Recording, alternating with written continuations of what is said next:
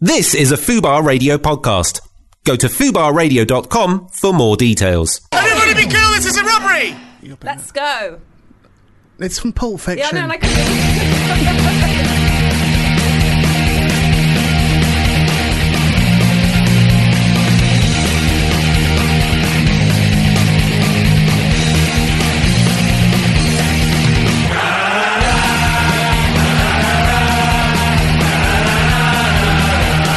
Sorry, just hold on a second. So she thinks she's got it now. I remember the line now. Let's start again. Okay. Ian Boldsworth on Fubar Radio. Everybody be cool, this is a robbery! Any of you creeps move. No, what do you mean creeps? Isn't that what they said? What, in a Tarantino film? Any of you creeps move? No, it's not fucker twice. It's any of you motherfucking fuckers, pricks and move. I'll execute every motherfucking last one of you. Forget it. Jesus.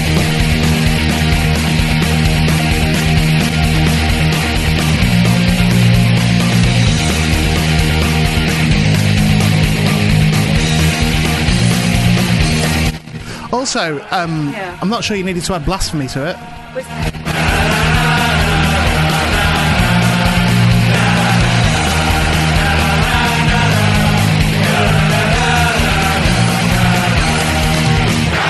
Hello, coming up on the show today we have Henry Naylor. God, I've not seen Henry. Do you know what? I reckon... Sorry, Nat just fell off a chair. I've not seen Henry, I reckon, in 15 years. It might even be more than that. Lovely. Long time. Lovely. I thought he was dead.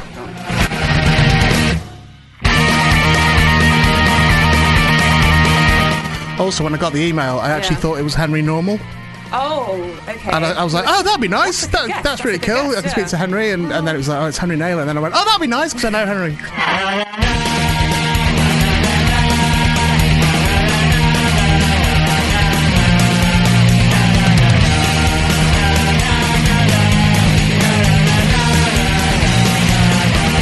Also coming up at 3:15, Bianca Del Rio from RuPaul's Drag Race. Yeah. Will be promoting 2018 UK tour Blame It on Bianca Del Rio. That's correct. Del Rio. Yep. Or Del Rillo, which either.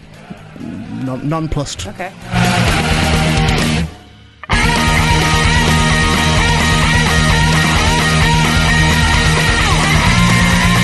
Also, I've got some Eurasian news. Oh, okay. Like, just hot off the press. coming on? Eurasian news. I'll tell you what's just happened. Ooh.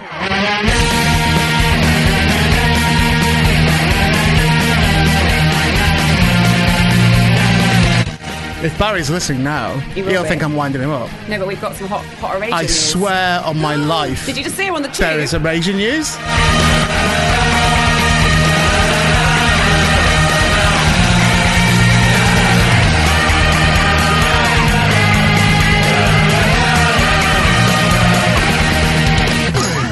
Ian Boldsworth on Fubar Radio.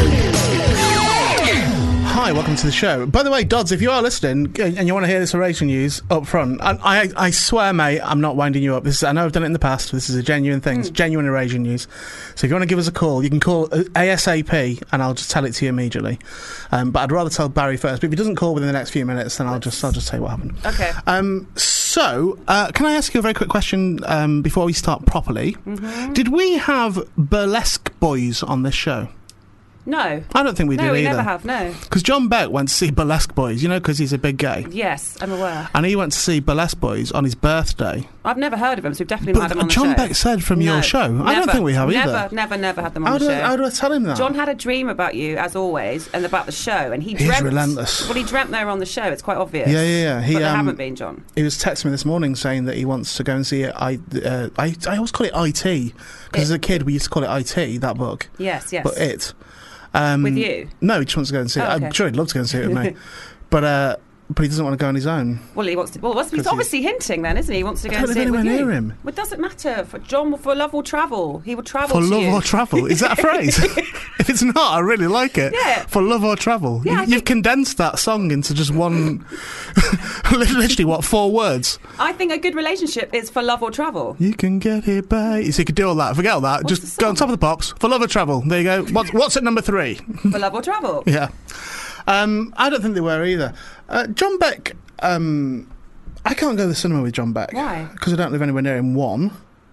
2, because he'd do like all that popcorn, hole in the bottom of the popcorn I've heard and all about. that Is business. that a thing where people put willies in popcorn? Would be for John Beck, I would imagine.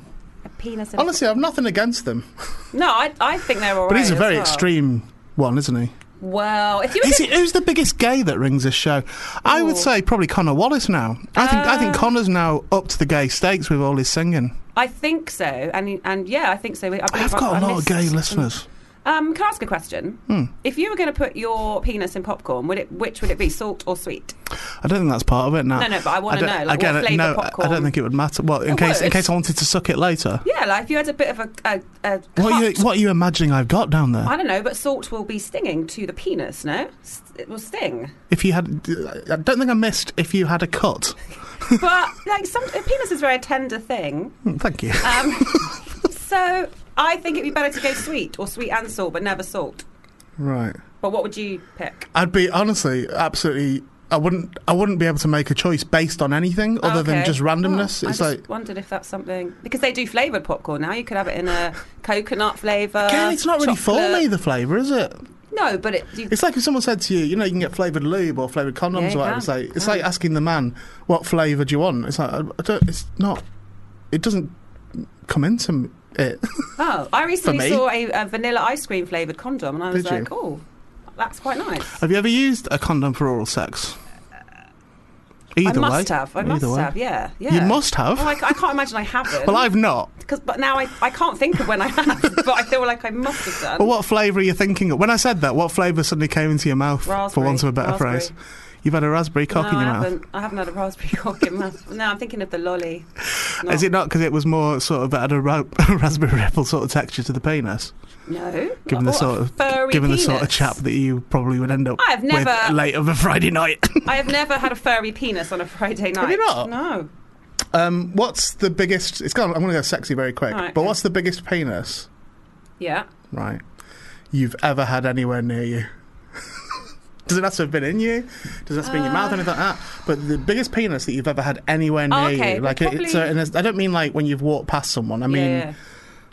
I mean, in a sexy situation. Because I presume I will never know that feeling. I will never know that feeling of discovering a penis in a sexual situation. Do you know what I mean? You could know it. Oh, yeah, okay. But if that was the way I was going to go with it. But thus far in my life, I've never really known the feeling of being intimate with someone and going, oh, now I'm going to get his penis out. And I've always, from a man's point of view, you always think that's a big moment because you're like, shit, this is like big reveal now. Yeah. Do you know what I mean? It's unpacking the present. Yeah, it really is unpacking the present, isn't it? Or the stocking filler in some cases. No, that's a real...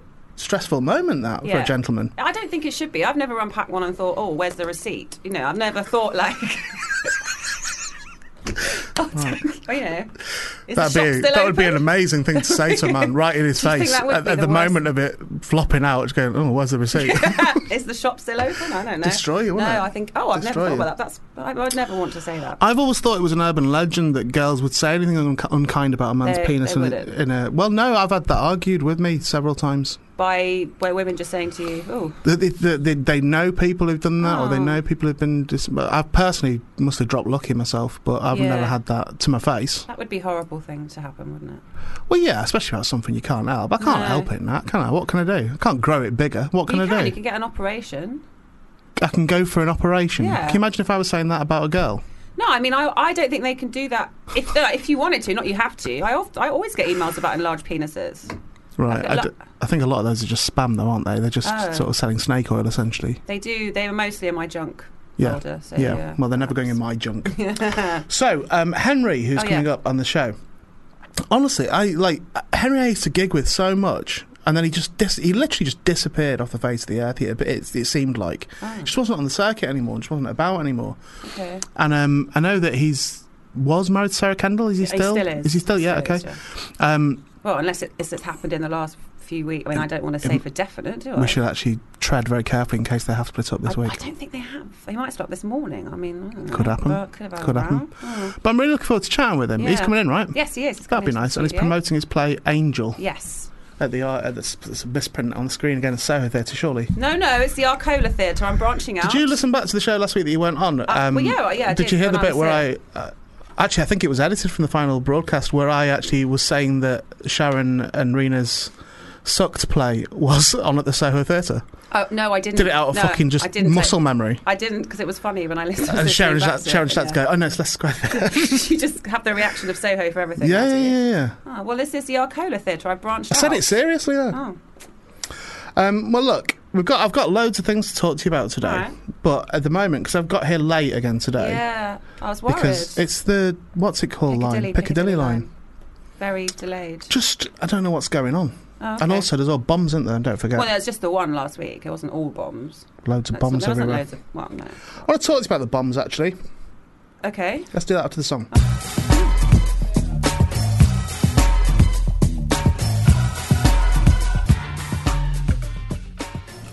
Beastie Boys, Finger Licking Good. That was the Government Cheese remix. Yeah. Don't know what that means. Do you ever forget that MCA died? Yeah, I do. And I don't remember. And then it makes me sad. Yeah. Because there'll be no more Beastie Boys, of course, ever. That would be wrong. They've stopped now, right? Yeah, haven't they? yeah. But that makes me. I don't know that it would have been wrong to do that. No, There's plenty it of bands carry on when they lose a member. The Who carried on without Keith Moon, and all. You know, people do carry on Yeah, when losing a that's member. true. Member to Queen. death. Queen did. Bad move on Yeah, Queen's part. It always makes me a bit sad with MCA. And I was a big Beastie Boys fan for a while, and then I was a credible Beastie Boys fan for a while. You know, when they became very credible. Yeah. Well, Beastie Boys originally were kind of almost pop rap. Yeah, but then Really. they had right at the beginning the girls in the dancing Yeah, girls, yeah, which they and the huge penis. apologised for. And Did said, they? Yeah. Oh, they shouldn't have said done that. They were young and when it came out, and it just wasn't where they're at now. It's quite exciting though when it happened. It was Yeah. kind of a punky sort of feel to it, Yeah. even though it was when you look back on the Beastie Boys at that point, it's like, oh, this was so sort of manufactured, and Yeah. it was, you know, kind of cynical really. But at the time, I think I was like 13 or something. It was really exciting. Well, Them and DMC as well. I saw them when they headlined Reading Festival, Right. and the Prodigy were on before You them. didn't see me when I did Reading Festival. Were you there that year? Because I would definitely have gone to Hang on see a Beastie second. Boys. I've got. I don't know what to do about this. I know who's. What, do you want to answer? Should I just answer it? But let's not do the- I'm on air, man. Don't do the interview. I am on air, like man. this. Are you This is, there? a guest that might be coming up, a surprise guest on the show later. Hello? Very exciting comedian.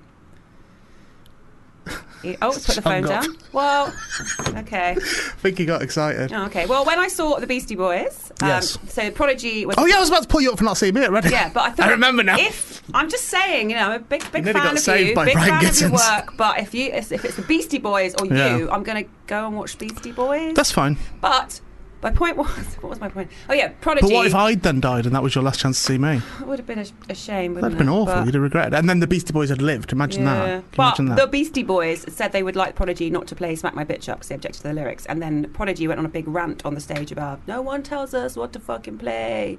We Right. play our own stuff. So, but I have to say, Smack My Bitch Up is quite a catchy little tune. So, It's horrible though, isn't it? yeah, I mean, yeah. Like as a thing. I mean, I presume it's. It's from Cool Keith. It's actually Tongue in they've cheek, sampled is it? Yeah, I presume. they've sampled a rapper that said it called Cool Okay. Keith. But Can we speak about terrorism, please? I mean, that's a segue, isn't it? Cool Keith to terrorism. Here we go. Not that there's any connection. Would you I not will point argue out. that the Prodigy are terrorists in a way? No. In a way, Nat. A musical terrorist. Firestarter, they start fires. Oh yeah, arson. Well, that's Yeah, right. that's up, terrorism, But innit? you love that song. It's right up your street, isn't it? Yeah, All the fire. I enjoy burn. fire. So there's been a bomb this week. Last week. Last week. Well, in the last 7 days. Yeah. Let's put it that way. Now, what are your thoughts on the bomb? I'm not a fan, really. Don't like the bomb. Don't like the bomb. No, don't Right. like the bombs. Any bombs? Here's some things that I've got an issue with this week that I saw on Okay. social media Yeah. and on the news itself. And I just want to know what your thoughts are. First thing is that I saw and in a couple of places people making jokes about people that had been injured in it. Oh, really? Yeah, there was one where someone had said something along the lines of, oh, when this man left for work this morning, he had no idea that he would come home with his hair singed or something. It was a picture of somebody that had been there who'd okay. got burnt on there, right? Yeah. And people sort of liking it and laughing about it. Was he saying it about himself? Sorry. No, Oh, about okay. someone else. But Oh. I just couldn't quite get it I couldn't quite get on board with that. I've got no issue with people taking the piss of on an overall scale about stuff or being a bit naughty or whatever, but that's a person who I presume that day wasn't finding bombs very funny. No, I'm sure. Right? Yeah. So in a week's time, maybe that would be all right, or even it's that thing of time versus whatever is equals comedy, and it's so I wasn't sure about that, and it was from people who I've seen in the past be very vocal about other people doing that sort of stuff about other issues, and I found it a really uncomfortable thing to juggle. To go, oh, so you're fine with that, but if we take the piss out of this, then you're up in arms and that sort of thing. But people always use the phrase, "I think too soon." That's too soon to do that. I don't Yeah, know yeah, but again, I'm not sure. I'm not sure that I even agree with that. Right. I just. There was just something about the gleefulness with it and the hypocrisy of doing that with people who previously I've seen get very angry about those sort of situations because it's involved somebody from their team or that sort of thing. So that pissed me off. The second thing is as well, and more importantly, I think, with regards to this, is the terror threat level. Yes, being raised. Yeah. Yeah. So what is it today? Do we know what it is right now? It's gone down to. I saw I had a news alert thing, so I think it's gone down to severe. Okay. So have you thought about this at any great length? No. I'm going to ask you. I'll just ask you straight then. God. No, Well, it's not a test. No, it's not a test. I'm sweating. I'm getting the I'm just wrong asking answer you here. what Oh you my God. think of someone who hasn't really thought about it. Okay. Why do they announce the terror threat level? What's the reason for that? I guess to make people more vigilant, more alert, which you would be anyway if there's been a bomb. Okay. So I suppose it's to make people aware of just, But is it not tacit that you're vigilant and alert anyway? I think it is, but maybe for some people... Bomb or no bomb, on yeah. the tube, that you would and should be that anyway. Yeah. Okay. So there's that. And it was raised after the bomb. Mm-hmm. Right? So it's happened after the things happened. So what that tells us is the terror threat level that was announced was incorrect. Right, okay. But before the bomb? Yeah, it must have been. Yeah. Because if it's raised after a bomb, it must have been incorrect before the bomb. Yeah. So how do you even take it as factual information anyway if they've already proven that they've given the wrong information out because there was a bomb when there wasn't meant to be a bomb? Yes, that's true. But how is it... But then after the bomb, they put it up again. Well, they put it up again, but then now they put it down again slightly to severe. I think it's absolute. I think the whole thing is absolute bollocks. I think it's absolute. It's a lie on such a huge scale, and it's to make people compliant. I really think that. To do what?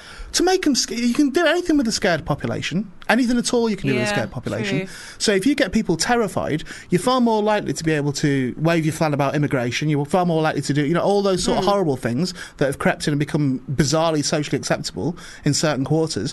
It enables that sort of behaviour. It incites that sort of behaviour as well. It certainly incites people who are borderline with that, tips them over into anger, certainly does. Oh, and you think if they do something like that, then their defence is, well, I've got to be on high alert because there was a bomb, so that's why I did this. There is no reason at all for the public to be told the terror threat level. There is not one reason, not one good reason for it at all. All it does is make the public have an altered perception on the world. That's all it does. So what you'd have to conclude from that is that the government, or whoever's in charge of that, the MOD, whoever it is puts that out, is deliberately altering the mood of the nation via terror threat levels for whatever reason. But I can't find a good reason for it. And you like we say, you can say, say you're more vigilant, say you're more this, it's that, but you're that anyway. Yeah. You're already that. No, that's true. I agree, and I think that people should just be aware. I know. I'm not overly aware that I'm staring at people on the tube and scanning everybody. You mean black people? I didn't mean black people. That's what you're saying by that. I just mean people in general, really. You mean like Muslim people, don't you? No, I don't mean Muslim people. I don't mean Jewish people. I don't mean people particularly. I just mean all people. Really, I just have a look at all of them. It's well, but that's but all these things feed into it. So you've got people that might be sort of without brazen prejudice. So people that wouldn't consider themselves to be racially minded at all, who suddenly discover they are because you're kind of Darren Browning the nation with this terror threat shit and all that. So you've got people who on the tube probably wouldn't be moving into a carriage next to the one with the brown boy with a bag. You know what I mean? It's like suddenly you've got all those sort of things coming into play. And I think it's just a hugely dangerous and on a bigger level, hugely suspect thing that they announced the terror threat level. I think it's really suspect. I can't work out the motivations for it. And the only motivations I've concluded are all horrible ones.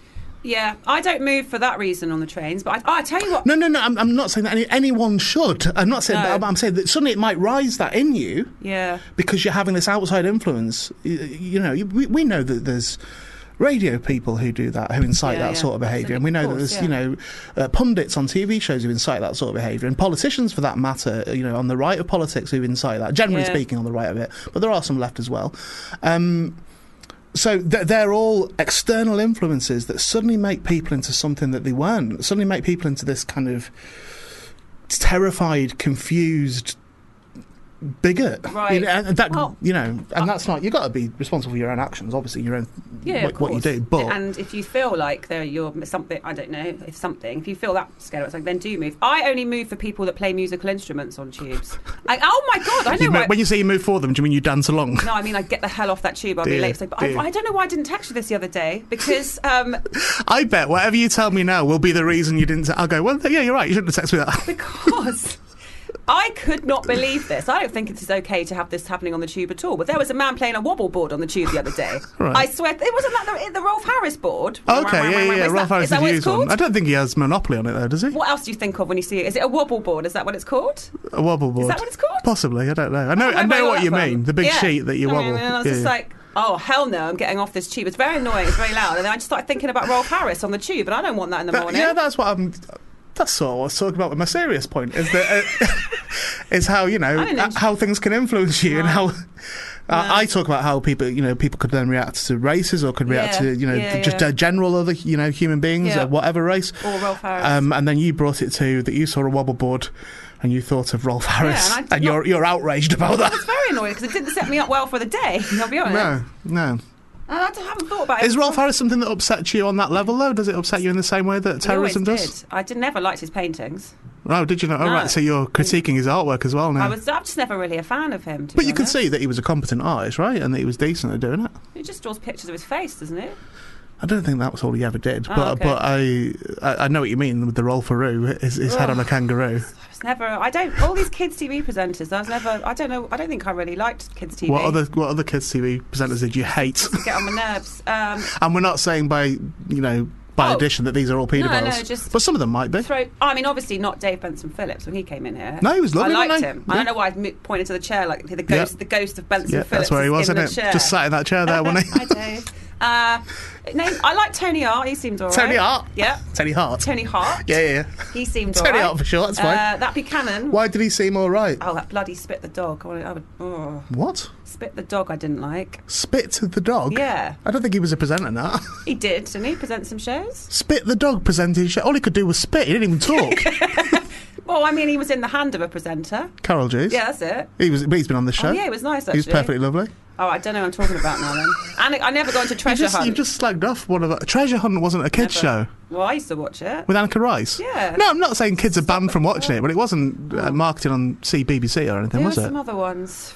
All the kids' channels. So you slagged off... I haven't slagged them off. You slagged off Bob Cowdees, former guest of this show, who was really lovely. I did not say him, I said Spit the dog. Kind of part and parcel of the same thing. Bloody sweet. You've slagged off Neil Buchanan, who's dead now. No, he's not dead. You've slagged off... Who was the other one you're getting to? Annika Rice. I don't know where that came from. I'm not saying her, I'm just saying the show got on my nerves. And just don't watch it then. It's not a kids' show. I was asking you to name me kids' TV presenters. Thus far, you've said a mute dog, Neil Buchanan, who's dead now, and you said Dave Benson Phillips is all right. Yeah. I don't know. I think it's something to do with puppets, because that Dusty Bin made me angry. Dusty Bin wasn't a puppet. What was he? Like an animatronic sort of motif for a show, but it wasn't. It didn't have a character or anything. It didn't talk. That's stupid. That's Ted Rogers. So it's the man you had an issue with. Maybe. Again, another one who's now dead. Oh God. All right. What about Hacker? We had Hacker on the show. Do you hate Hacker? I don't want to use the word hate, but I've had nightmares about that since. About Hacker? Why? Just wouldn't leave me alone, would he? What do you mean he wouldn't leave you alone? I think he suspected that you didn't like him. Yeah, so I think he suspected because you told him. Some people, when they get that, find it amusing then to toy with that. And I think Hacker... Hacker's not known for his calmness, is he? He's kind of... Yeah. I haven't recovered. That's kind of the joke of Hacker, isn't it? Yeah, it's very full on. Anyway, so on the tube, this terror alert. Yeah, that was the end of it. That's what I thought. Actually, I don't know what your thoughts were on it. But I'll listen if somebody can tell me what the reason is to give out the terror. If you know, the terror threat. 0330-223-0200. I wasn't starting a phone in. That's not what I was doing. Let's talk about the terror alert. I happily will though. If you know, if you're listening and you know, And you can tell, but I can't find the reason, and I won't even necessarily argue it with you if you know for definite. If you can give me a cast iron argument for it, then I'll concede. But I can't, for the life of me, understand why the general public are told we're at high terror alert, critical media. Well, and those words mean nothing. They don't mean anything at all. The word terror doesn't fucking mean anything. It's the wrong. That's the wrong word for what it actually is anyway. Well, okay. Terror's an emotion. It's not a thing. Yeah, that's true. So it's all. I'm very suspect of all them things. I'm very suspicious of all how things are worded and how they're put out. Because if you read it and listen to it, you'd be like, "What? I don't know what any of this is. I don't know what I'm meant to feel." And idiots will feel the wrong things about it. Yeah, absolutely. But in other news, They are idiots. Joe at Robot Walrus has said obviously he'd put his penis in hot butter popcorn. So that's that's the breaking news on this show right now. And I think is that even a thing? Hot butter popcorn? If there is, I'd try that. In the UK, delicious. is that a thing? I've never seen that at the cinema. Give that a go. Okay, what's John Beck saying? John Beck saying, "Whoa!" So I've had a dream about Boldsworth 73 doing burlesque, and I put my knob in popcorn for Ian. Well, he's put question mark, so maybe he wouldn't. He's saying, and I'd put my knob in popcorn for Ian. I'll tell you what I hate. See that he's put a K on knob. You don't like that? I hate that. Oh, I've done that. Oh, you I think like it's N-O-B. Is it I once had a though? really long argument with Sue Pollard about that, quite genuinely. Oh, okay. Quite genuinely. Well, would like to know why. That was it. We were why doing a was she radio putting show in- together, and she was saying it was K-N-O-B, and I was saying no, it's N-O-B. Are you We've done about sure? penis. Yeah, we've done about penis. Yeah. Oh, okay. Because you go, no, knob, K-N-O-B, if it's a knob of a door. It's like, but that's not what we're on about. We're on about a knob as in a penis, so why it's is it called N-O-B. a knob in the first place, the penis? Dunno, Where's mate. that come from? Dunno, mate. Come on, Mine John. doesn't look John. anything like a knob, mate. All right, well, and Mine looks also like a draft excluder Gareth Bundy, for a Barbie house. he says he's down my mum and dad's for dinner. So dinner? What? Dinner? Do you mean lunch? Well, dinner, that's... It's lunch, yeah? No, dinner's dinner time. It's evening. In the daytime. Is it? Dinner's lunch. Oh, okay. Let's not get into this for northern-southern argument. All right, down my mum You have and your dad's dinner for at 12 o'clock midday. You have your tea at night. At 4. Yeah. Tea at 4. Well, your tea at whenever, 4 or Right. 6, whatever. That's your tea, is it? That's your tea. What you would call dinner. Dinner. What do you call breakfast?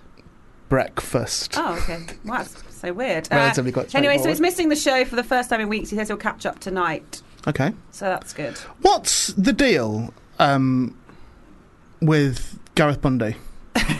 What do you mean? With Gareth Bundy missing this show because he's feeding his fucking face. This has happened now too. It was Gareth Bundy before, wasn't it? Yeah, it was in a restaurant. He went out for dinner, On lunch, his tea, whatever birthday it's or called. something? And he missed it, but he told us that he was eating again. But he knows so- what time the show's on. Yeah, so why can't he arrange? For example, do I halfway through this show go, anyway, got to have my dinner now, No. sorry, and put a song on? I think he should have a midday dinner, or he should have a 4 p.m. like early tea or whatever you want to call it. But between 2 and 4, he shouldn't be eating. He should arrange his life around this. Absolutely, he shouldn't be eating. Around that. Do you know what I hope happens? Oh no, not please don't. I don't want to hear him being on fire again. I don't know how old Gareth's parents are, right? No. I've got no idea how old they are, right? Okay, yeah. But I hope that they're old enough and sort of doddery enough Yeah. that when his mum brings you the dinner, which is going to be kebab skewers, Oh God. right? What I hope is that his mum falls over with the kebab skewers, right? Yeah. And one of them goes in, right, to his dad's. And this No, is, listen, already? listen. To the soft bit behind his dad's ear. You know that soft bit underneath your earlobe? Not really. That's what your earlobe's supposed to be protecting. Oh yeah. Soft yeah. bit there. I can't believe that you've only just discovered that's I on your haven't- body. Yeah, well. I hope it goes in that, right? Not far enough to do any real damage, don't just know. maybe like That's- half an inch. that's No, no. just half an inch, but there's Okay. a big. But what there is there's a big scream. That's what we're getting. I at. don't want that to So happen Gareth's for- dad does ah! Oh, Marjorie, what have you done? Right? I don't know if that's the Marge name. probably is. And she's like, "Oh my god, what have I done?" And she pulls out the kebab skewer, right? Yeah. One bit of meat has been left inside his dad's head. That's something that he's going to have can't to. be. He's going to have to deal with that later on. It can't be in his head. I'm So just when telling he- you what I hope happens. All right, but I don't understand how the meat's gone in his head. This is how I hope it happens. Because it went in his ear. You This can't- is how I hope it All right, happens. You know, okay. in his ear hole, it went in the So soft bit behind. He's got some chicken stuck in his It's ear. got full weight of his mum on it. She's fallen over and rammed a skewer in the soft bit behind his dad's ear. Right? Now, obviously, at this point, I would hope Gareth would get up to help. Probably not. He's probably eating. Yeah, he's probably like, oh, I'd love to help out in an emergency, but unfortunately, I've got my dinner booked Yeah, in for I've got this. to do that. They'll eat now. I'm going to now suck it out my dad's soft bit of his ear. Right? Let's presume that Gareth gets up to help, right? So Gareth gets up to help. At that point, because the dad screamed, the mum has then recoiled. She's recoiled but fast. she's worried. She's still got the spear in her hand. Oh, dear. right? And as she recoils, her hand goes over the top of her shoulder, Yeah. which is where Gareth is to help, right? Oh no, it's gonna. And it goes in. I'll tell you where it goes. It goes right into his pupil. Oh. Not the colour bit, not the white of the eye, That none of makes that. me feel It goes sick. right into the No. pupil, right? Like sharp in the pupil straight away, right? So Gareth, I would presume at this point, screams. His scream then makes his mum react again. Well, of course. It should Right, make you jump. she reacts Make you again. jump. So she spins round. As she spins round, okay, Yeah. a bum hits the chair that the dad's on, and the dad's chair tips over. There's already blood gushing out from behind his soft bit of his ear Yeah. into the coffee table, which is glass topped. Oh no. The dad falls into the coffee table, which is glass topped. But the right? dad's fallen for what, face first? Face first into the coffee table. He's already got There's the glass ear, topped, it's got right? chicken I'm not in going the to tell you ear. the specifics of what happens, Right. but when he gets up, he looks like the back of a stegosaurus, but all over his face, right? It's all Yeah. jagged bits of glass. He's still got the chicken there in the ear, All, yeah? chicken still in Still there. there, yeah, all yeah. jagged bits of glass all Yeah, over his face, yeah. and he's like, "Ah, and Gareth's screaming because he's lost one eye. Your The eye's lost, by the way. Is the kebab stick still in the eye? No, that's it's come out. Oh, is that? 'Cause I'm going to need that Okay. later. You shouldn't pull it out, I don't think. No, it's not. It's not. Gosh, it's not his control. His mum's done it. She's right. Yeah. Okay, yeah. So Gareth's spurting blood out with the pupil of his eye. His dad's covered in stegosaurus scales that are all glass like that, right? Now his dad at this point is in a state of utter panic, right? course, As he you'd would be. explain. He would be. He accidentally punches his mum. Now that's not. He doesn't do it No, no. deliberately. He's not. No. It's just What, in the movement. right, okay. No, just in the movement. He's like flailing about, punches his mum, knocks her out. Right, she's out of the equation. my So God. Gareth's mum. This is all, by the way, She's because done a lot of damage. This is all Best to take her because. out. This is all because, in case anyone thinks I'm being cruel or No, weird, because he's- because Gareth missed this show Yeah, he's today. missed it. He's gone to have some yeah, food. don't worry about his feelings. He's not fucking listening anyway. In a way, it's brought it on himself. Totally really, by has. doing this. So his mum's unconscious. She's out the equation right straight away. But we still have the skewer. That's still knocking about. At this point, his dad is like flailing about. Gareth's half blind, so he can't see what's going on. yes. So Gareth and his dad Yeah. essentially bang into each other. collide? Yeah. Oh, God. Now, do you remember Stickle Bricks? Yeah, yes, I do. That's essentially what's going to happen they're here. caught together now. They're going to get Gareth and his dad are going to get stuck together by the glass that's sticking out, right? Gareth's dad's face and body as well. Yeah, so yeah. they're stuck together. Yeah. Okay. Now you said something very interesting before, which is when you get a puncture wound that's sharp, don't pull it out. shouldn't do that. Don't pull it out. Whatever you do. So Gareth's mum's starting to come round. Yeah. Right, she's like, "What? I don't know what's gone. I don't know what's actually happened." She leans over at one point, and the kebab that's still on the floor goes right through it. It goes through one cheek, through her mouth, Oh, and out the other God, cheek. That's horrible. Right, so that's what she's thinking. Don't knock it out. Don't knock it out. You shouldn't take Don't it knock it out. You Right. shouldn't. So Oh, you've got Christ. Gareth and his dad stuck together by glass. You've got his mum with she's now a human She's a- kebab, she's a essentially. kebab. Right. Don't knock Which it out. Gareth probably try and eat her, Right. Yeah. So she goes, "I better ring an ambulance." How's she going to So she gets on the phone. Huh? And they go, "Hello." They go, "Ambulance." And they go, Yeah. "What? Sorry, ambulance." Yeah. And they're like, "We don't know what you're saying. no, we of can't hear what you're course. saying. Can you speak clearly, please?" Ambulance, Oh, no. ambulance. And they're like, "Sounds kind of like ambulance, but I don't." I don't Ambulance. think it's a prank call at this point. Yeah, totally. Oh, So they hang up. Right, and she's like, well, they hung up. So what happens then is until everything's calmed down, Yeah. they can't. They're just locked in that position. So Gareth stuck to his dad Yeah. by glass, like a glass stickle brick. You can't pull that out, because then that will gush Can't pull that everywhere. out. Can't pull out the kebab skewer yeah. through his Can't do mum's that. mouth Oh, because dear. that will cause bleeding as well. So that's where they're at. Now, when I tell you all that, Gareth, and when I tell you that I wish all that on you, do you not think you'd have been better off just listening to this show? Dub plate original. Ian Boldsworth on Fubar Radio.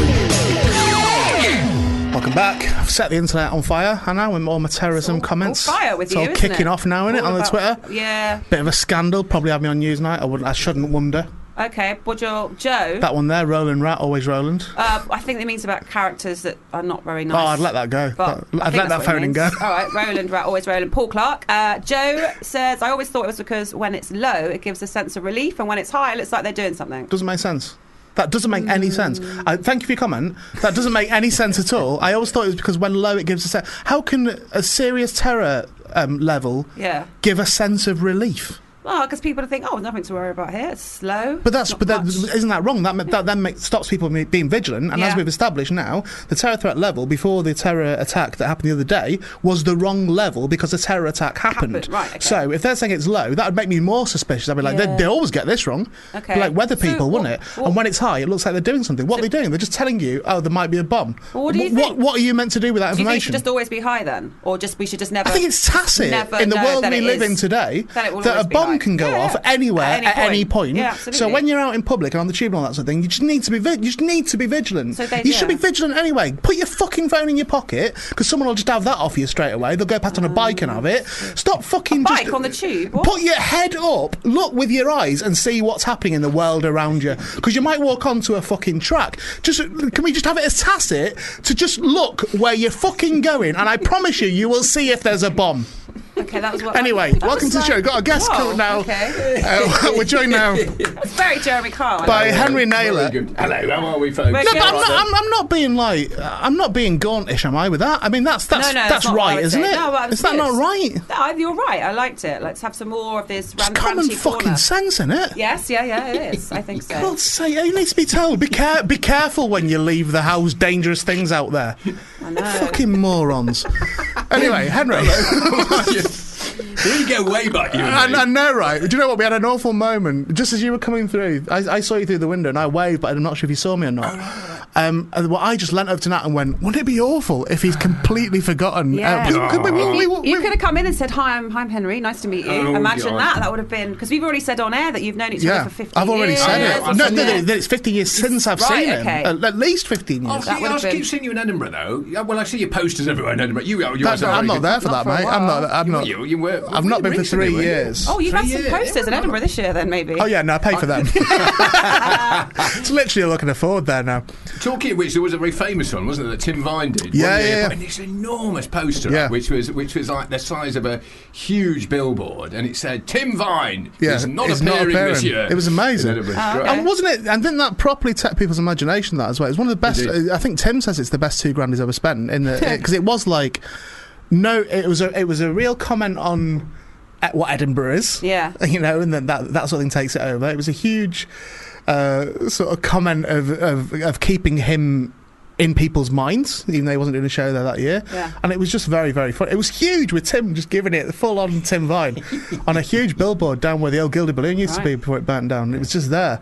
And it was the major talking point of that fringe, and he wasn't even there. fantastic. I know, exactly. Yeah. And for £2,000, what an investment. Isn't it? Isn't it 'Cause, like, amazing? you know, we all lose about 20 grand when we go up there normally. It's how long since you've been to Edinburgh? About 6 weeks. Is it? What did you do there? What did you This- do? this May. I'm out of the loop with This- Edinburgh. this Well, May. this show. No, Yeah. I meant as you, like as doing sort of. Do you know, I've kind of stopped doing comedy. Yeah, as yeah. as you saw many years Yeah. ago. It wasn't my forte. Why? I massively disagree with that, No, but actually, that's very sweet. What do you mean by that? It's kind of. I kind of got the yips actually. I started directing. what does the yips mean? I directed a show called Head Cases, which is an animation Did ya? show. Did ya? And it did all right. It's kind of it got good rating. But do you remember when ITV nearly went bust? Yeah. Do you remember that? No, when was that? Oh, do you remember when the financial crash came on? Was it ITV Digital? Yeah, it That was, one then? Yeah. I think the shares went down to about 12p or something Okay. like that. And it's So is that when they went? We've only got 12p. Let's get Henry. He'll do it for 12p. I probably would have, Yeah, complete TV whore. No, and it was an animation show, and of course animation, although it was cheap animation, Yeah. it was still expensive, Well, it was a reimagined spit and image, essentially, wasn't Yeah, it? it was. You know. It did all right. It's sort of like, but then it got cancelled as a result of that, and so I started writing plays after. I had about 2 or 3 years off the circuit. It's like a muscle, isn't it? You've got to keep going back and stepping out in front of a group of people and making an idiot of yourself. And I think it possibly is. Like it's 'cause I've stopped really, but I've. Sorry, we just had a moment there. What was that? That was moving the mic closer to Henry. Do you know what? I so think we can the hear issue him. is the level. I don't think it's actually where the mic No, is. it also is. It was a bit far away, but All it's right. closer now, so it's fine. we were the north on the circuit, though, you and me, weren't we? Yeah, Should be we northerners. absolutely were. Yeah, but when I packed in properly, maybe 12, 18 months ago, something like that. Yeah. And I now do 20 gigs a year, tops. So it's tops. It can't be more than 20 for 5 per season. So I'll do Right. 5 in winter, 5 in summer. But that's the most I'll do. And I did one last week, or the week before maybe it was. And it's the first time ever I've been nervous. Like, because I was like, I've not really? done a gig for like 3 or 4 months, and I felt nervous. But once you're back doing it, we can just do it. Yeah, exactly. Well, yeah, and also, Yeah. actually, you're keeping your hand in doing this, Yeah. isn't it? Because, you've got to be shut up doing Oh this. yeah, haven't totally. you? No, I'm doing Right. comedy stuff. I've just got no interest whatsoever in doing stand up at all. And I think it's I'm kind of elated really when I hear about someone who's gone, I'm going to go and do writing. I'm going to go and do do you think that's an age thing? Do you think? Because I'm now going, I'm going to write some serious things. I'm going to write some. Oh, hey, that's what I do now. Yeah, that's what I mean. Blinking That's what I heck, mean. Come and join me. Well, Right? is that maturity, or is that a rebellion against what you were doing before? Well, I find, doing the comedy circuit, it can be very, it's a young man's game. I'll tell you what, I Yeah. hit 50 and I suddenly thought, bloody hell, I'm a bit too old for this. You was driving up to Liverpool to do a 20-minute gig and then driving all the way back. And So the comedy isn't a young man's game. The lifestyle probably is. Yes. Yeah, Yeah. But the actual, I have a bit of an issue when people say it's a young man's game. Like Edinburgh's a young man's place. It's like, well, no, the actual work isn't. Yes. But the actual hours are. Yeah. Or young whoever's game. But is Yeah. that if that's a set? Because when you do, as opposed to your own show, because I remember speaking to you when the last Edinburgh that you did, and you said to me, "I'm so in love with my show. It's brilliant." You said that I'm to not me. sure I used the phrase "I'm in love with my You show." did. I swear to you, you That did. doesn't sound like me. I know, because I was surprised. You're like, yeah, and you were like, you said I have to cut it out to take it down to an hour, and then Yeah. and you were really enthusiastic. And Are you sure I didn't say I love my show?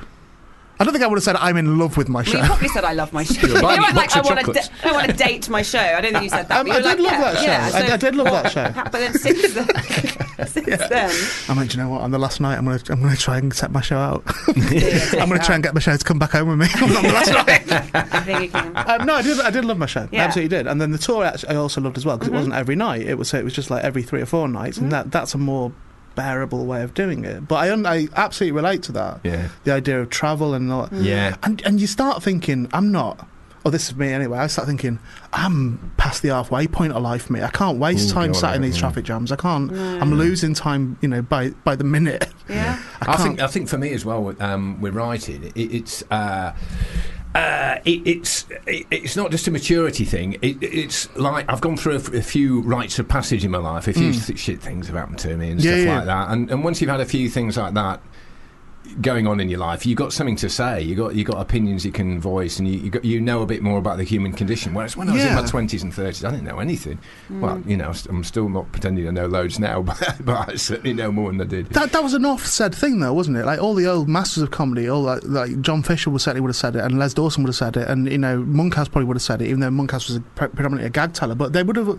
I'm pretty sure it was Les Dawson saying, "You can't even be a comic till you're 40." Like you just haven't got you've not got the ammo at all to be a comic until you're 40. You don't know enough about the world. You don't know enough about how the world works. But what's happened in comedy, I think, is that the shift has now become where it's performed by young people for young people. So it's there. So it's more of a direct correlation with that. But what that potentially does, particularly with TV comedy, and I'm not the one to whine about, there's no older people on telly. Well, they can do whatever the fuck they want. It's all shit anyway. But the idea that you need people speaking to every generation. Yeah. And it shouldn't be that you're ruled out of enjoying comedy if you're over 25 or whatever, or a certain style of comedy. So I don't have a problem with people shoving on the skinny jeans and going doing stuff for kids. That's fine. Yeah. But get it into perspective of what that actually is. Yeah, we all pay the licence fee, and we should all be careful for it. And I felt very sad about when they cancelled Vic and Bob's show. I thought that was fantastic. Yeah. And I kind Did of so Count Arthur Strong, though. I feel like about Count Arthur Strong, because they've cancelled Count Arthur Strong now. They've not. Yeah, they have, the sitcom of that. That's sad, after 3 series. And I think that was kind of universal, that show. It had some duff bits in it, but anything Universal will, but it was Universal. It certainly was an all-ages show. Did you ever see him live, Count Arthur Strong? No. It was the most extraordinary thing, wasn't it? He still tours like. We did loads of dates. We had him on the show, didn't we? Did you? Yeah, and he was doing about 50 dates. Yeah, it's crazy. And I saw his tour, and maybe 2 months ago would it have been? Yeah. And he, it was like the Beatles. It was like Really? honestly, and after it and that, just queues out the building to meet him and to chat with him. And Because I remember when I first saw him, he was like, everybody's saying, who is this guy? And people would go and say... Generationally, he's the Yeah. same sort of thing as when we were all knocking about. Did you have that thing when the first time I saw him, I sat there for half the show thinking, this isn't funny at all. And then suddenly I got the most hysterical giggles. And I just could not stop. And I couldn't stop laughing for half an hour. And it just suddenly hit me. And there's a few acts like that. Johnny Vegas is a bit like that. Yeah. You know, when I first saw him, I thought, Were you "What's not this?" sure, really? I wasn't sure straight away. No, I was kind of... because basically all my mates are like that. Yeah. But I'd say with both Johnny and Steve, Count Armstrong, that they had me at the second they eventually got onto the stage. Right. really? Yeah, like, particularly with Count Arthur, it was like I heard his voice long before I saw him. In terms of he was just backstage going, "Is it on? Is it on?" I thought he was like down the Canal Cafe watching Count Armstrong was the most I've laughed. I think. It possibly is. Maybe Rick Mail. I saw Rick Mail do comedy once, and I remember being out of control with laughter. I remember it hurting. Really? I used to find that with Bottom, actually. Bottom was one of the great amazing sitcoms, show, and no wasn't one it? talks about it now. Amazing show. You're criminally underrated, really, Yeah. when you look at the writing of it. But Count Arthur Strong. The first time I saw him was in what was that show called? I found a flyer for it the other day. Oh, was it in Edinburgh Egypt? with Terry Titter. Oh, he did one that Count Alpha Strong's Yeah, that was year Egypt. 3, Oh, I was think, it? of him being there. So Yeah. they did him and Terry Titter. Do you know Terry Kilkelly? I don't know if I did. I will do. He's still in his shows now. He plays Malcolm. He plays a little boy in his shows now. right, But yeah. he's like 50 or something. It was him and Steve did a double act of them two giving a lecture about acting. Yeah. And it was... I think I saw it 4 times that Fringe in '99. Really? And then I think they did it again in 2000, and I went to see it again loads. Just Wow.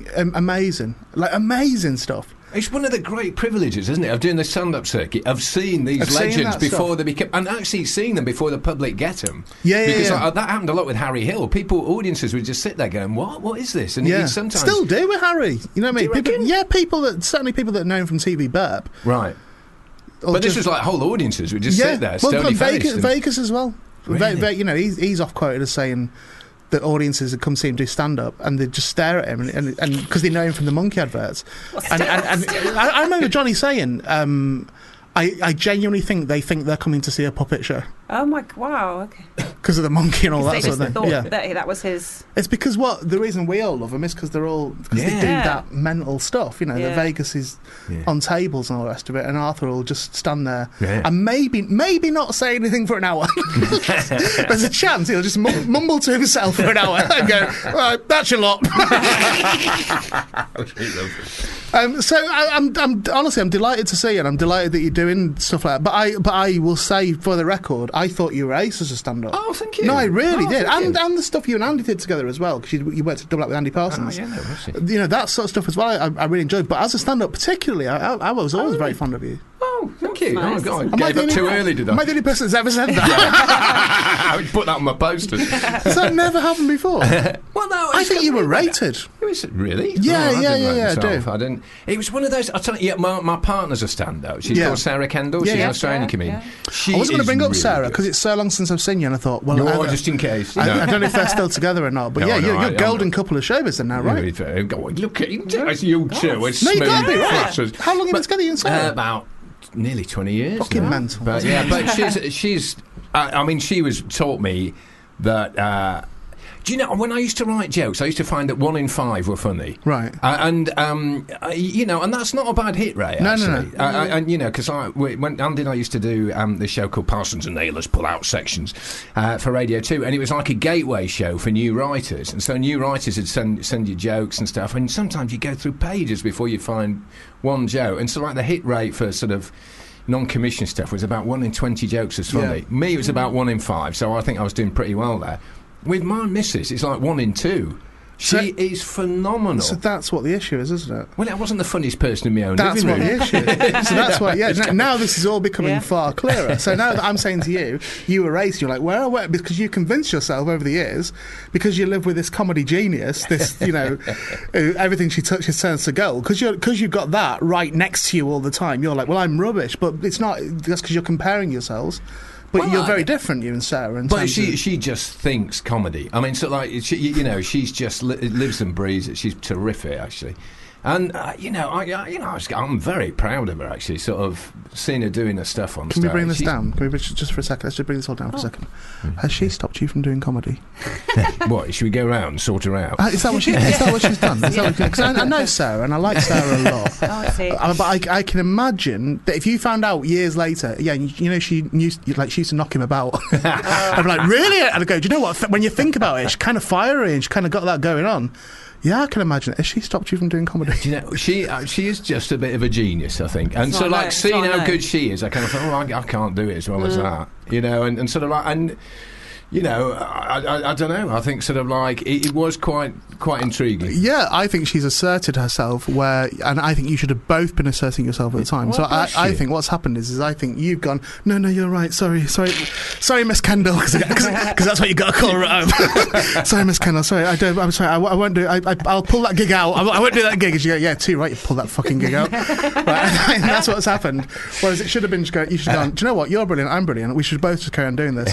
But at the same time, coming back to what we're talking about, honestly, I think you should both just pack it. It's a stupid lifestyle. Like it really is, and you know. Well, I'm trying to pack it. I will come to it. I'm not going to say bye, Henry. I don't know why he came in here. I'm just loving this. This is like just going down the pub with your mates. Yeah, that's what we aim at here. Angel. Yes. Tell me about Angel, please. Angel is a show. It's about a Syrian sniper. It's a true story. Okay, that's really nice. There was this law student in the town of Kobani who, when ISIS attacked her hometown, she gave up her law studies to take up, to join the home defence and stuff like that. And she became this prolific sniper, and she shot 100 members of ISIS, and before getting caught and then maybe being killed herself. It's kind of like nobody quite knows. Okay. And it's an extraordinary story and a great story for drama because it's if somebody's shifting from the rule of law to the rule of the gun, it's a big character arc. Yeah. And I think, and also, I mean, part of the reason why I told this story was I've got mates. Have you got mates who are sort of like war correspondents? No, not that many. War correspondents? Have you got? No, I don't know. Not yet. No, not yet. I've been trying for a long time. I'll tell you what. No, honestly, I'll tell you what. We talk about funny. That he's introduced me to some of the funniest people I've ever met. Do you know what? We do know someone. Who? We do know someone who works here. Oh, at the end of the corridor. He was kidnapped by ISIS. Yeah, we know someone that's been the Taliban. We know someone that's been kidnapped by the Taliban. So was I wonder if he. Maybe it's the same bloke. Imagine the same bloke. And there's a film made about him. Martin Freeman played him in a film. So what's it called? Whiskey Tango Foxtrot. I mean, that's not his name. That's all we're allowed to tell you, Henry. How are you, whiskey mate? Not seen you for 15 years, mate. I don't know where you're at in your life now. Can't just be telling you all these classified names. Whiskey Tango Fox, that's his name, right? Okay. What is that chap's name? Sean. Yeah, Sean. Oh, no, is he bald-headed, Sean? He's got grey hair, silver hair. Oh, okay. Oh, maybe, did he used to work for Channel 4? Yes. He was like that big guy for a while, wasn't he? The big guy? I think. Well, he was like their sort of main foreign correspondent. This right now is why Friends United should have never closed. Yeah. We'd have the answers to all these then. Yeah. I remember we interviewed him on this show about him being kidnapped by Taliban or whoever it was, and it was a while as well, wasn't it? And they negotiated his release. They actually negotiated with terrorism. A ransom was paid to release him. Yeah, because it was about 4 months, I think. And that I remember that chat with him being sort of like my head didn't feel like it was here. It felt like this isn't. Yeah. I can't relate to any of it. I don't know what any of this is. I don't know what this bloke here. Yeah. Because you hear about it in the news and stuff. Yeah. So I get what you're saying when you speak to someone who's been there firsthand. But they're really funny as well. Yeah. They've got a great sense because like they're facing life and death on a daily basis. They've got all these coping mechanisms, and humour is one of them. One of my best mates from uni is a war photographer, and the reason I kind of lost touch with him, the reason I found out was the Christmas cards. Well, no. I was watching this report. It was when the war was on against the Taliban out in Afghanistan. And there was this correspondent called William Reeve just telling you about what was going on in Kabul at the time, and he's like saying, I don't know if you can hear outside the back window. There's some quite significant bombing going on, and they're getting quite close, aren't they? That one was really close, wasn't it? Oh my God! And then the next thing that happened was the entire wall of the studio blew up live on air. Fucking hell! And you can there's the clips on the video, and my mate ran in front of the camera going, Jesus Jesus Christ! Right. And I'd lost touch with him. And, and you saw that? I saw him running. And I went home going, Jesus Christ, pointing at my mate, thinking, what's he doing there? You know, and so I found him out. Were you watching it because you were thinking, do you know what? There's Parsons and Naylor, we can mime along to this actually at some point during the chat. We did used to do that. Was that a great neat reference? Oh, yeah. You used to do the cricket one, didn't you? The cricket thing. It's only you and me who get I remember that. No, do you know what? That's fine. But so back to Angel. So okay, so with that, so you got I presume you got in touch with that. Got in touch with him and sort of like spoke about what was going on, and he'd also been kidnapped by the Taliban, and that was a kind of horrific story about that.